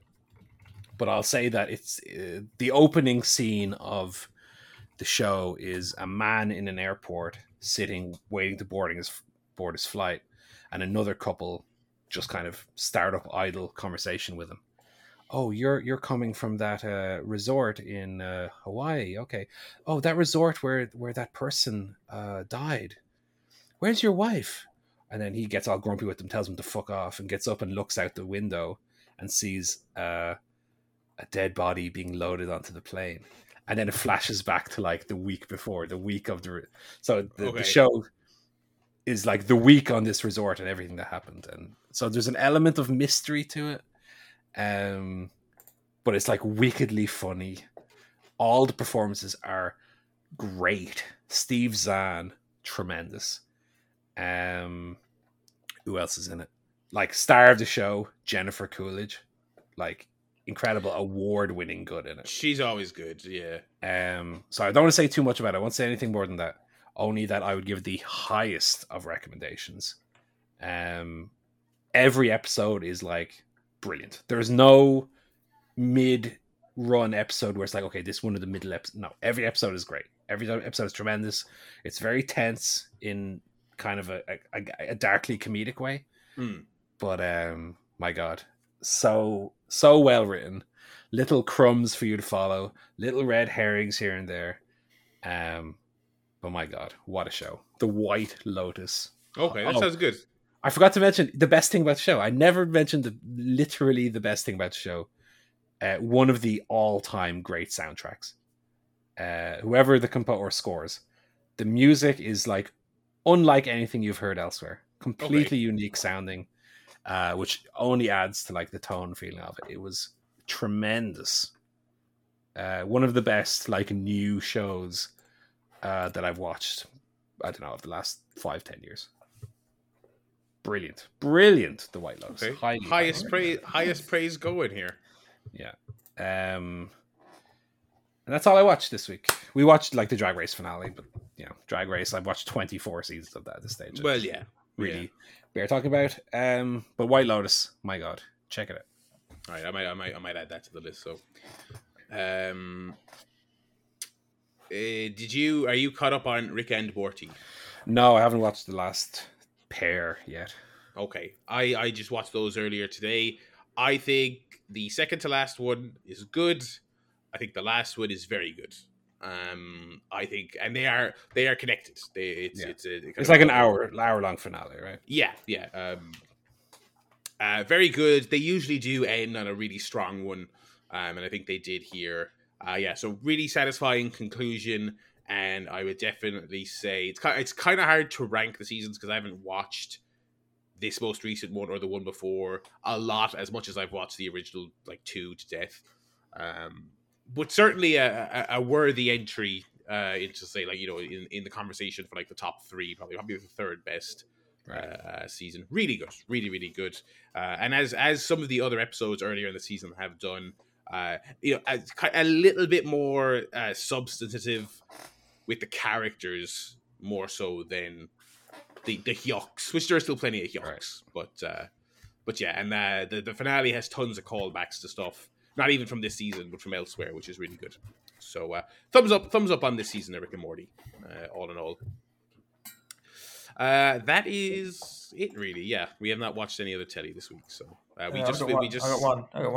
I got one, a quick one. I've started a documentary on Amazon Prime called Lula Rich, which is about a multi-level marketing company called LuLaRoe, which I was familiar with because I'm a bit of a MLM pyramid scheme obsessive. Right. I think I spoke about a few weeks ago when reviewing Becoming a God in Central Florida, the Netflix series. But yeah, it's a 4-part documentary all about this company that basically promises housewives that they can become owners of their own business by buying overly priced leggings and selling them to other housewives in the Midwest of America. And of course, it's a huge scam because they literally, I think the numbers is something like 300,000 representatives, this company that they've onboarded. And if you work out how many leggings they'd have to sell to make money, they literally have to sell 500 to every person in America to make it's so obviously a scam. But the great part is they've actually got the people that set up the company and run it on the documentary, and they agreed to take part. I guess either because they wanted to defend themselves or they're just so oblivious to the scam that they're pulling that they think it's fine for them to go on a documentary. So that's the kind of really interesting part of it. So it's good so far. It does have that slightly overproduced Netflix documentary feel to it, where they kind of have to cut away to archive footage every 2 minutes to explain the joke. Right. Or, just sort of a bit unnecessary. But yeah, good overall. So definitely worth checking out on Amazon. I'm going to finish that tomorrow probably. That was it. It was good. Alrighty. That is the telegoff for the week. We will move on there to the movie guff. I just watched one movie this week. It was on Now TV. I watched Run, Hide, Fight, which is a kind of like a sort of like a exploitation-y kind of thriller. It's sort of like it's your kind of prototypical kind of aping Die Hard thing, but in a school shooting scenario, which obviously the premise is a little bit tacky, but it's pretty good. It's pretty good.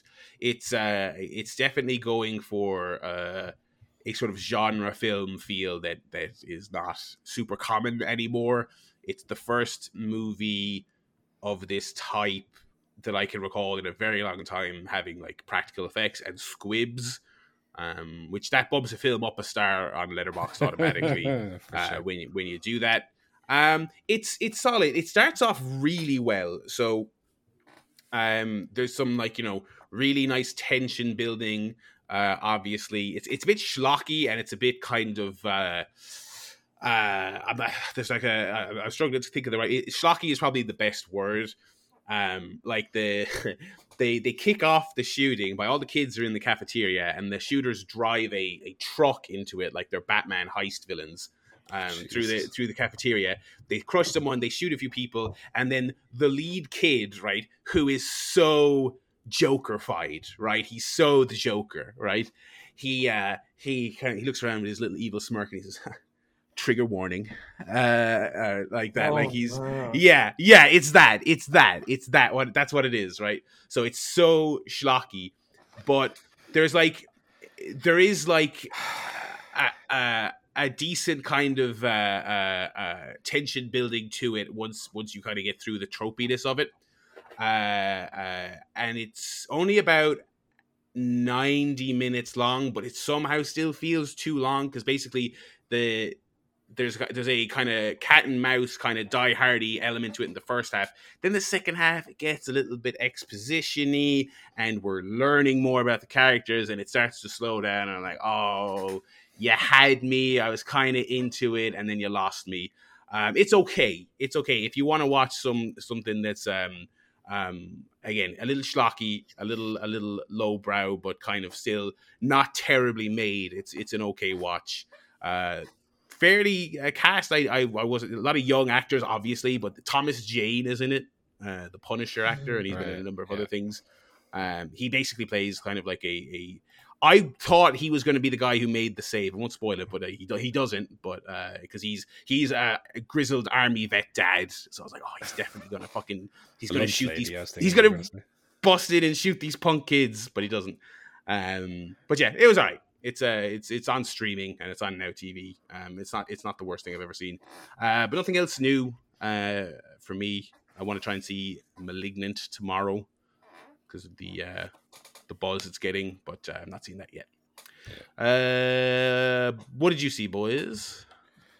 Well, when it comes to school shooting movies, I don't really want to see that many of them, to be honest. I think I've already seen the most affecting one, which was Denis Villeneuve's Polytechnique, which was even shorter. I think it was like 70 minutes long. But my God, that movie will give you nightmares. Let me tell you. I watched a much lighter film. I watched the 900th Marvel film. Ah, yes, Shang-Chi, Legend of the Ten Rings. The latest in the never-ending conveyor belt of slop Disney rollout to feed us hungry pigs. Tell you what, it was actually all right. Yeah, it seems like it. Different enough from everything else. Like, one of the criticisms of these Marvel movies, they're all fucking the same. Let me tell you, they all look the same. The dialogue always feels the same. The action always feels the same. Like, take Black Widow, which I don't know if we've all seen, but certainly Barry saw. I have, yeah.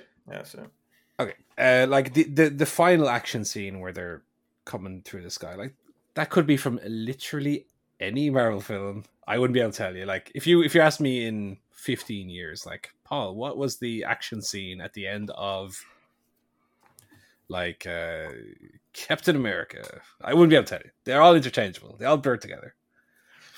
This one, at least, on one hand, you might say, well, it's a very cynical ploy to make money in China. But it honestly didn't feel like that watching it. It felt like, they used the kind of Chinese origins of the character to do different stuff in the film. So the film is definitely a much more martial arts influenced feel to the fight scenes. And the fight scenes oftentimes feel more like dances than fights because they're so meticulously choreographed. And even like the film, I think, wants you to look at it almost as a dance. So those scenes are all great and all look great. The leads are very charismatic and have great chemistry. Awkwafina in particular, I thought she was great in it. Very funny. Mm-hmm. Although I haven't seen her in other things. I've been told by other people who've seen her in other things that she's a bit like Ryan Reynolds, where she just does this one stick in everything she's in. But I really enjoyed her. I thought she was very good in it. And yeah, the action was good. The performances were good, etc., etc., and it felt different enough to warrant existing. That being said, it's a good half hour too long. Am I still here, by the way? Yeah. Sorry, Barry, you just hadn't moved for a minute. I thought you might have died. I was just listening intently. I'm not even going to edit this out. So it's a good half hour too long, and the final act does kind of descend into CGI green screen schlock, as they tend to do. Don't want to spoil anything, but I wrote on my Letterboxd review, so if you're interested to find out what I'm going to say, you can go see it there. But that the last act reminded me too closely of another film franchise that it almost felt like a ripoff. But overall, I would say thumb just about up on it. I appreciate all the stuff it did differently for a franchise that has felt all too the same lately. Yeah. So, I wouldn't quite say go out of your way to watch it, but as far as those things go, it was a nice little surprise. It was pretty good. And also watched In the Heights, the Lin-Manuel Miranda musical. Joe, have you seen this one yet, or no? No, I haven't seen that yet. Because I want to say it's a kind of, like, I think Michelle would very much enjoy it. I know she's seen it. Maybe she's seen it. Wait, has she seen it? No. It's because it's not only Lin-Manuel Miranda. I know she's a big. Oh no, she did see it. Yeah, she did see it. A friend of ours. Yeah, she's a big LMM fan. And it's also very, multi-level marketing. Oh, Lin-Manuel Miranda. Sorry, LMM. Lin-Manuel. And it's obviously very kind of Latin based. I thought it was very enjoyable. The songs were good. Performances were good across the board. What I would say, in a general sense, though, is that it's very light and breezy as a film, almost to the point of it being a negative. Like there's no adversity, no, plot twist. It's all very straightforward. It's all very rose tinted and positive. Now, that being said, I can't really be angry at a film that has, almost exclusively a positive message to send out. So I won't hold that against it too much, but there's very little in the way of the challenge they have to overcome. It's all very light and very fluffy, and they sing happy songs, and they're from the Dominican Republic, and it's great.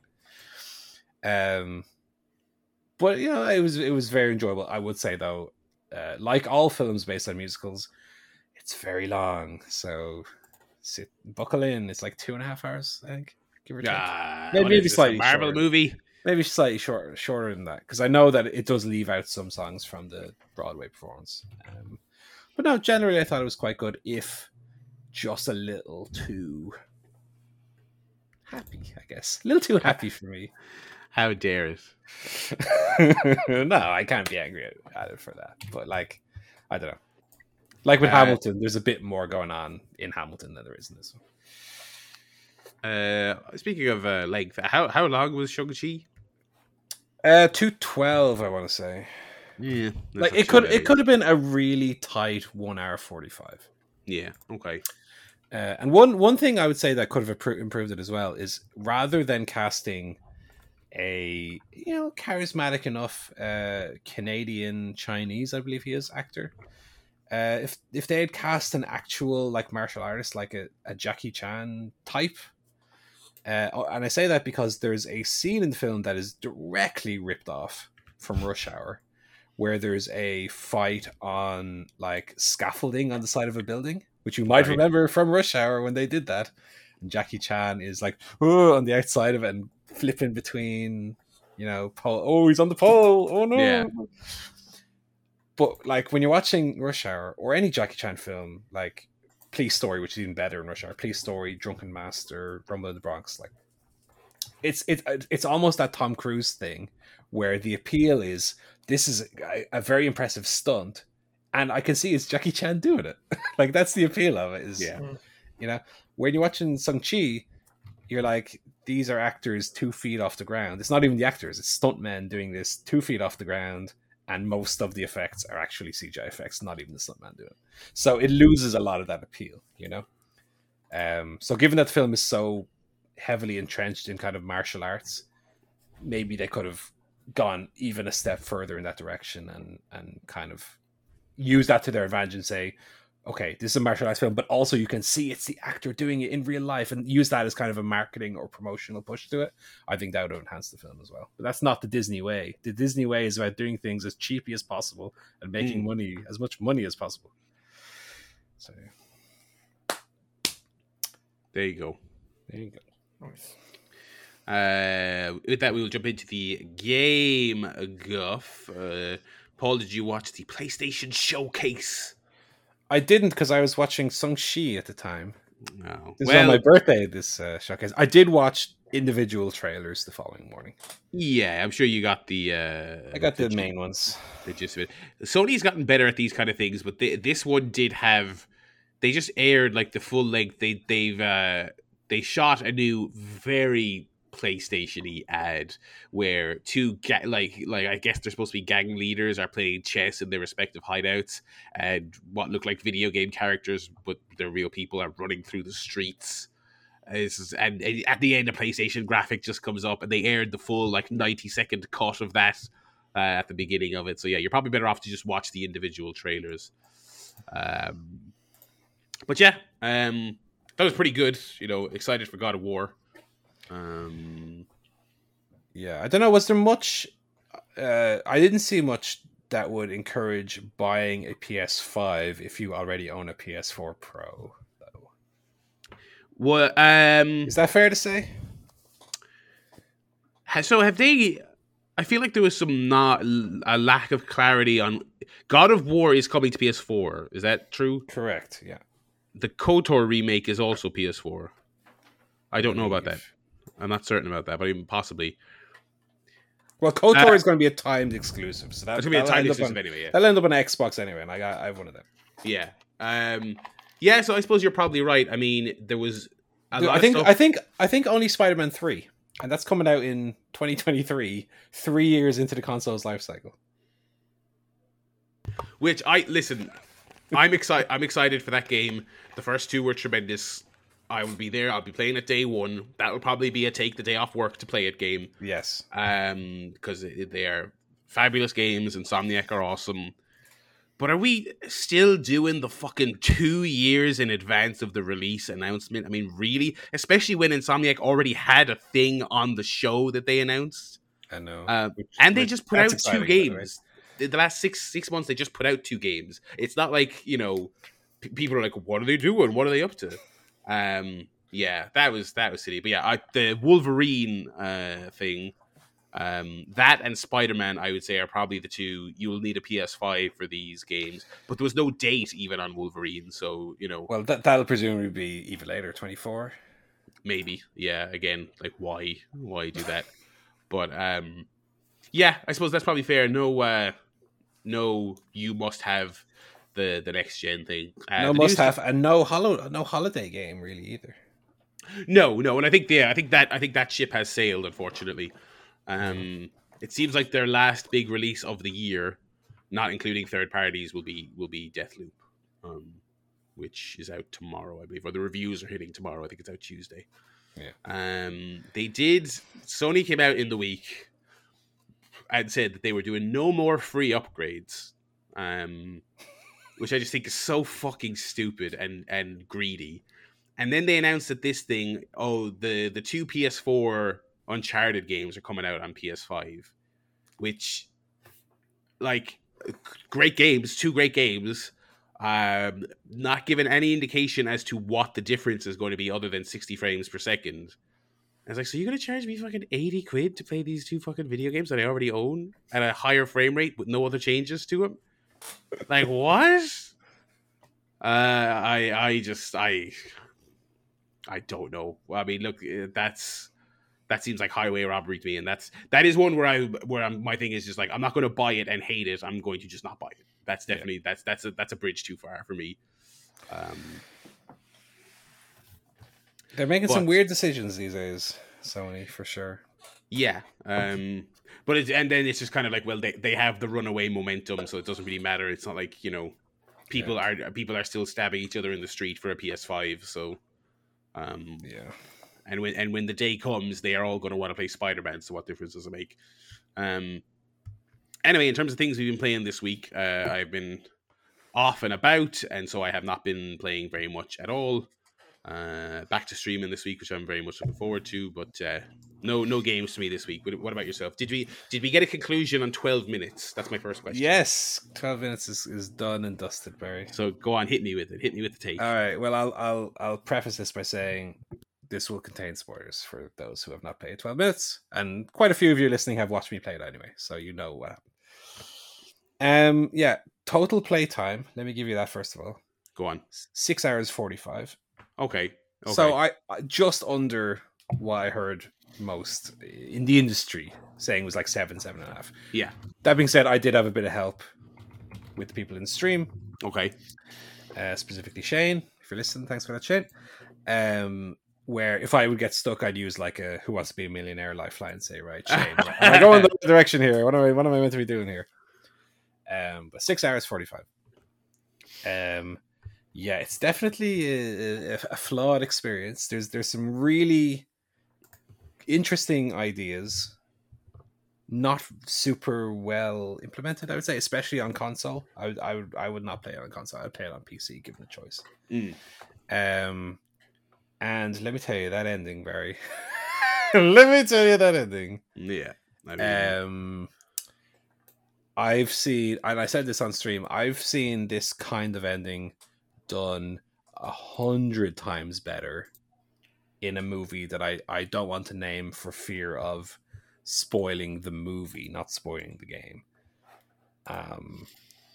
But yeah, the ending in which it's revealed that you are an amnesiac half brother of your wife seemed like a stretch too far in terms of, fair enough, believability for a game where you're stuck in a time loop, but it seemed really, really dissatisfying when a game based around finding out a thing is revealed to be like, oh, your own memory isn't what is true. Like, yeah, it didn't stick the landing whatsoever. I thought the ending was very dissatisfying. So thumbs down on that. I mean, the game itself is massively frustrating to play, unfortunately. The controls, as I said last week, the controls are absolute dog shit. And I found it even more frustrating that after the twist is revealed towards the end of the game then wants you to do an action that is completely unintuitive to actually end the game. Because I had the twist revealed to me, and I had, for all intents and purposes, beaten the game. And then I find myself back in the loop, and I'm like, right, what am I supposed to do now? And in the chat, they're like, oh, you have to go get the watch and look at the watch. I'm like, why am I supposed to do this now? It doesn't make any sense. How would you intuit that? I have no idea.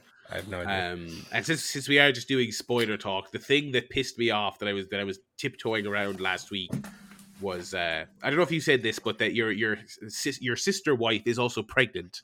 Yes. So yeah, that's the thing. Early on in the game, she reveals to you, and then I was like, oh, so can I walk up to her and say, I know you are pregnant? And the game was like, no, you can't just walk up and say it. It's like, why can I not just walk up and say it? What internal game logic reason is there for me to not be able to just say it? Yeah. And the funny thing is that it's just like that twist is obviously it's really schlocky and terrible.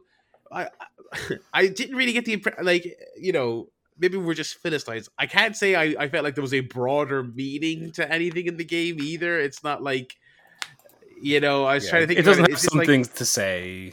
I was like, is this about like predestination, or you love the one you love, or I was just like, it kind of seems like you just did it to just do it, and I was just.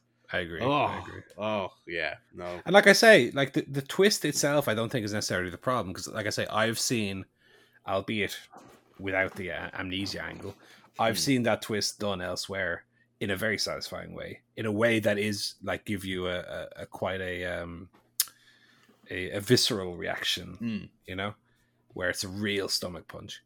Here it was like roll your eyes, like, oh, this shite, okay. Only because I at that point had spent 5 hours 45 as this character. Okay, let's work this out. Let's prevent the guy from coming in the room.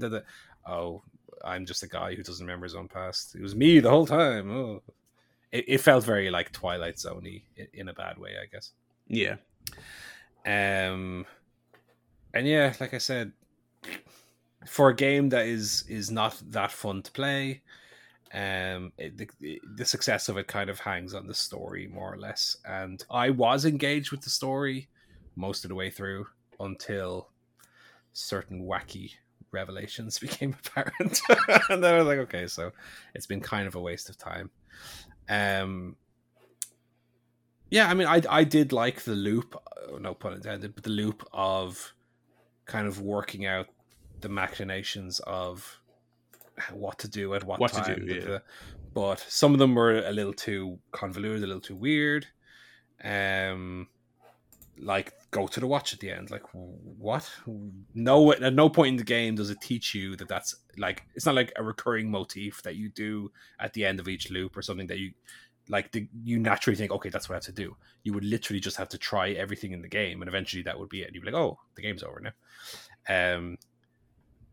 Funnily, and I didn't think about this at the time, but I actually uninstalled it on stream as well. Quite. I didn't watch all the credits. I was like, nope, finished, uninstall, goodbye.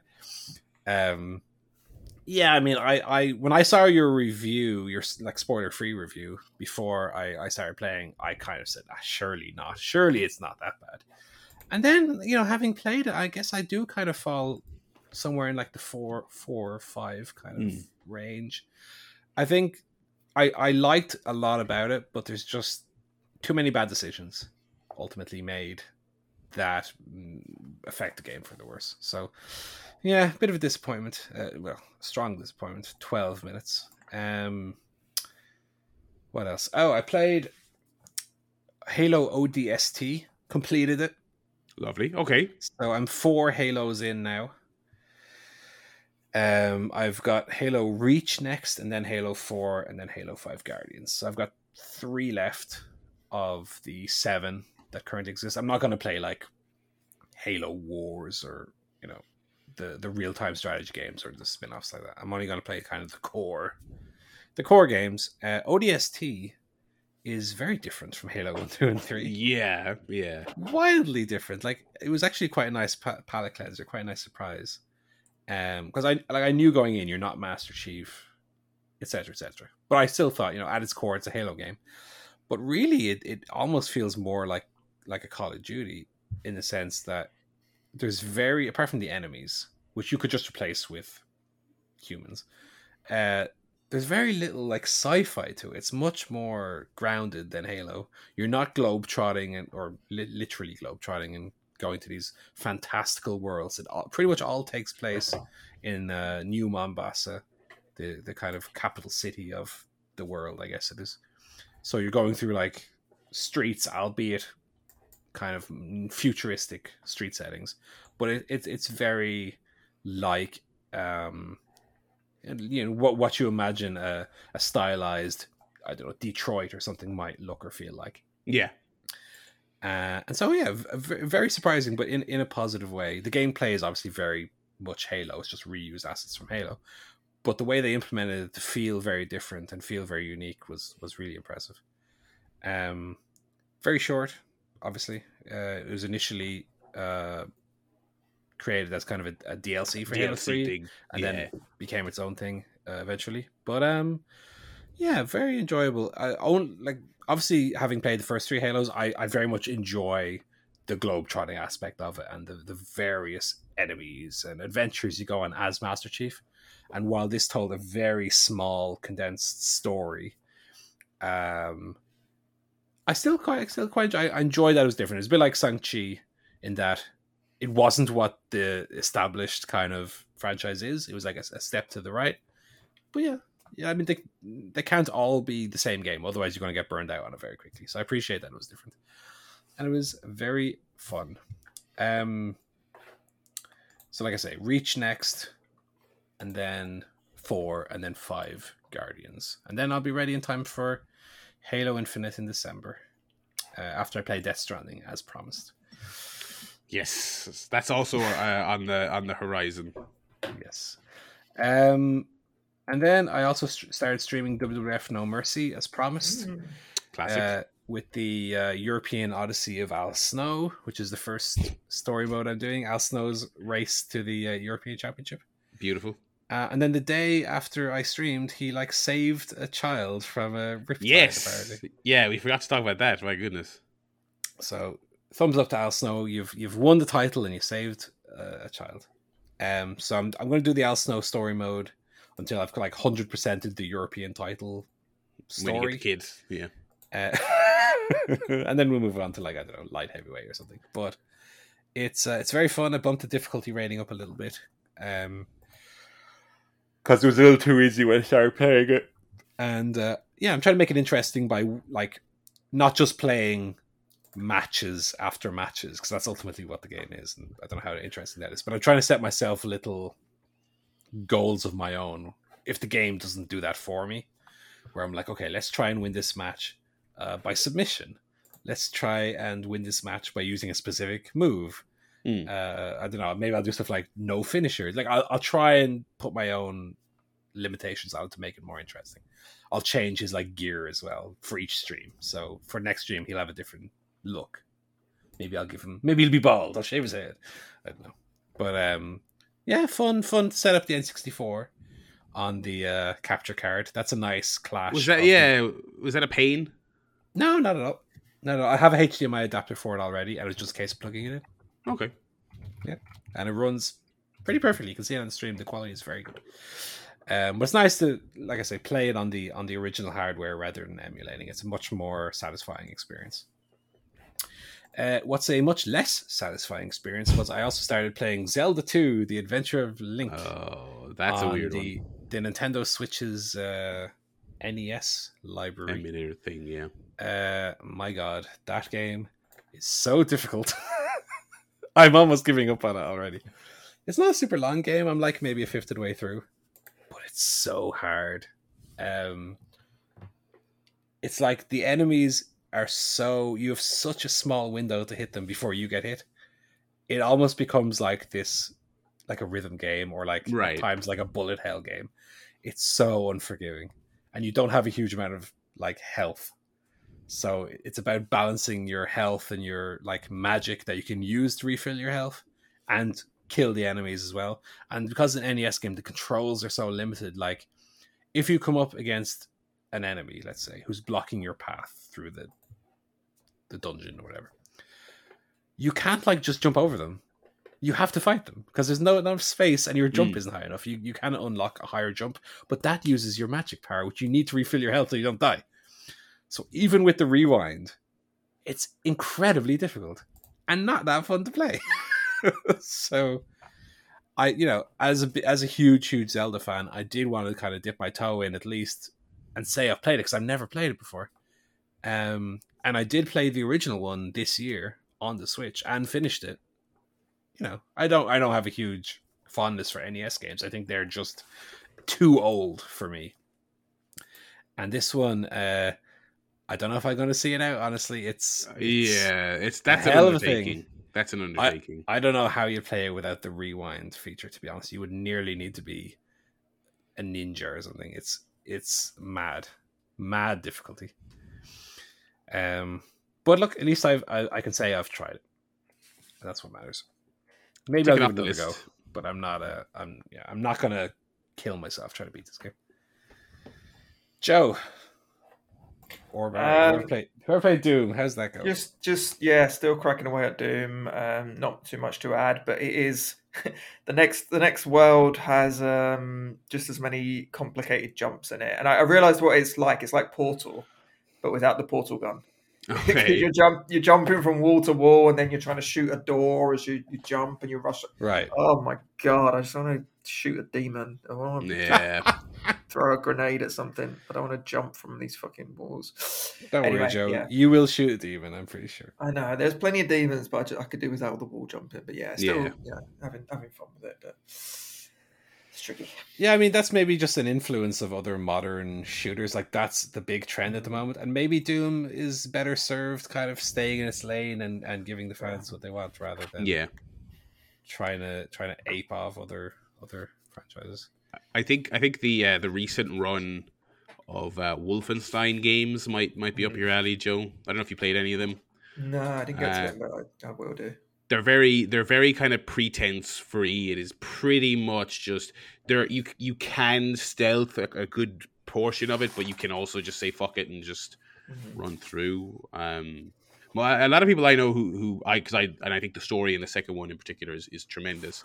A lot of people I know just say they just put it on like easy and just you can just literally double fist shotguns and just run through those levels like an absolute psychopath, and it's so good.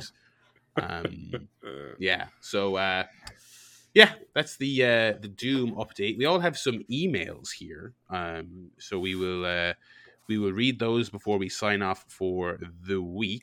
I got one here from Nick. I think we've had Nick before. I'm not certain if we have or we haven't. Nick says, "Hi, gents. Love the show. Have you heard of a new show called Heels? It stars Stephen Amell from Arrow as the owner of a small-town wrestling promotion in Georgia. It's very R-rated. The wrestling scenes are good. Amell can actually wrestle, and CM Punk was a recent guest star. I'm not sure what channel it is on your part of the world. I'm from down under. It's a bit soapy, but worth checking out." Thanks very much, Nick, for the email. I think I'm an episode behind, but I have watched Heels. I did watch the CM Punk episode. I think you've kind of nailed it there. It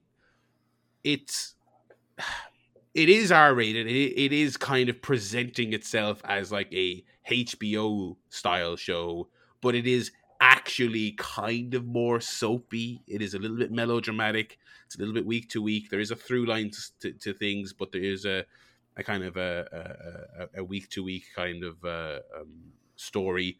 I like it. I don't love it, but I think it's worth watching if you are curious and you are a wrestling fan.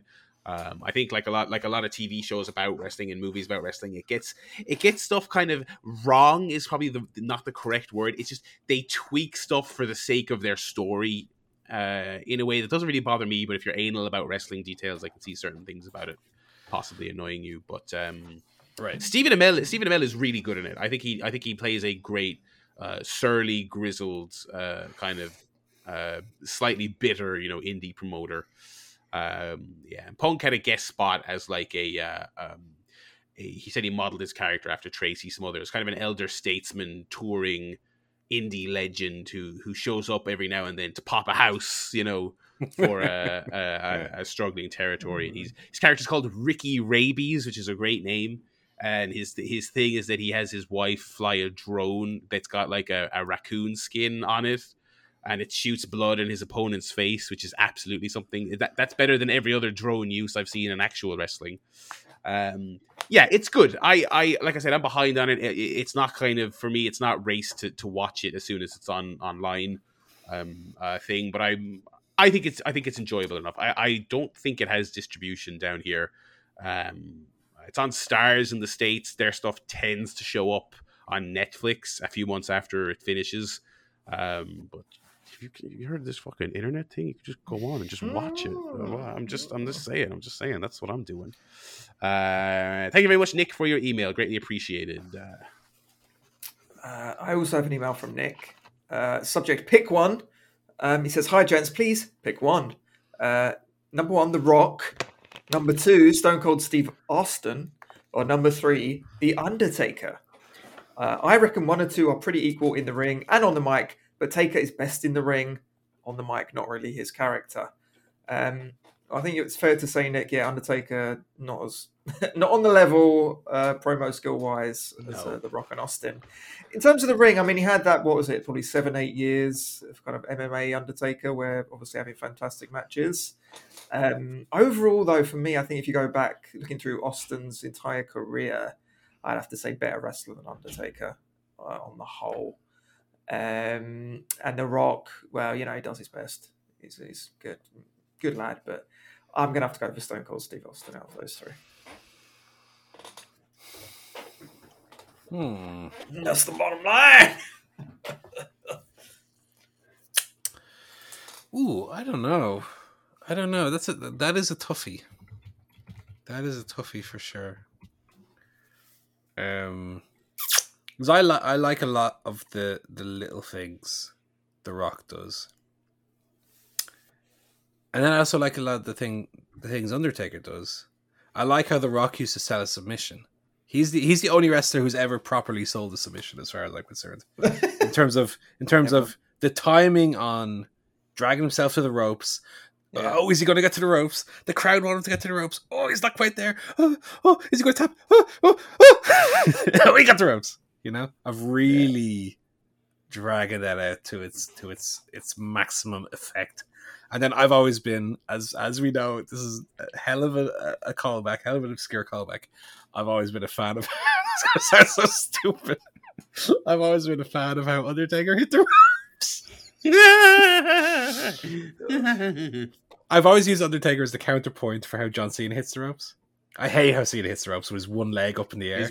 Yeah. Undertaker, I've said Undertaker hits the ropes like he's sitting into a chair. Yeah, I know exactly what you mean. Which I love. That's how the pros do it. 2 feet together, like he's leaping into his favorite armchair. But when I think back to my childhood and the glass shattered, let me tell you, there was no more exciting thing than Stone Cold was going to come out and give someone a stunner and drink some beers. So I'm going to go with my heart rather than my brain on this one, and I'm going to go Stone Cold as well. I am also going to go with my heart, and my gut reaction, gut and heart, all in the same place, was The Rock. Okay. The Rock. Fair enough. Two greats. I think The Rock is one of the this is going to sound obvious, but one of the all-time great promo guys, insofar as no one, like selling the submission, no one has nailed the art of the catchphrase like The Rock. And whatever about your delivery, no one has got the catchphrases like he did. He totally understood the art of it. Not all of them caught on, popcorn fart and the like, but smell The Rock is cooking, let me tell you. I smell it, buddy. Stone Cold had some good catchphrases as well, to be fair. He did. Undertaker, less so. Rest in peace, or whatever you say. American frames. I saw on Instagram yesterday, by the way, one of my all-time favorite Undertaker moments, which was when Kurt Angle went to hug him and then kissed him on the lips. Oh my god. That was like an Australian show or something, I want to say, for some reason. But my god, tremendous. Anyway, I have an email from Nick as well. Subject, Excalibur's wedding. He says, "Hi, gents." This is a good email to finish on, to be fair. Bit drunk watching AEW Rampage. Do you reckon Excalibur takes his mask off for the wedding photos? I mean, I'd want to see him if he didn't. I'm going to give you the wrestling answer and say no, because he's so ugly. Oh, maybe his That's wife's definitely got one on something as well. Taz. That's definitely something Taz would say on air. Imagine if his wife and all his family had masks on as well. It's just the whole family has fucking lucha masks on. 2 little kids with lucha masks as well. Didn't they do something like that on Dynamite recently? Was it Chavo and Andrade? Someone made reference to like the Lucha Bros. They wear those masks because they're so ugly underneath. Yeah. Which Got I him. don't know if that's true. I think they're probably handsome boys. Phoenix definitely looks like a handsome boy. Yeah. Pentagon more difficult to say because he has skull face paint on the whole time. Or That's true. blood. One or the other. Interesting, by the way, that they mentioned in their little media scrum that they want to do a hair versus mask match with the Young Bizzles at some point. Ooh. That'd be worth the admission. Yeah. Anyway, that's it. That is the emails for the week, and that is the show for the week. We will be back next week. Would you believe it again, lads? I'm on my travels again. I'm never home. This place actually is a kip. I was supposed to make a joke. This place is I need to clean the bathroom. But so I'm not sure what my status will be next week. But there will be, of course, a Chair Shot podcast in your podcast feeds one way or the other next week, talking all the latest from AEW, video games, and movies. Well, I was going to say it'd be nice for a week to not have an hour of wrestling to talk about. It seems like every week for the last month has been full to the brim of wrestling. Yeah, I mean, I'm kind of glad Arthur Ashe is not this coming week, so we can definitely put wrestling back to the end of the pile for this coming week, unless The Rock shows up on Dynamite, which could happen. We'll be back next week. Thank you very much for listening. As if you want to email in, you can go to chairshotpodcast.com, and we would love to get your questions and chat about them. So. Until next week, it's going to be goodbye from me, Barry. It's going to be goodbye from Joe. Goodbye. It's going to be goodbye from Paul. Goodbye from me too.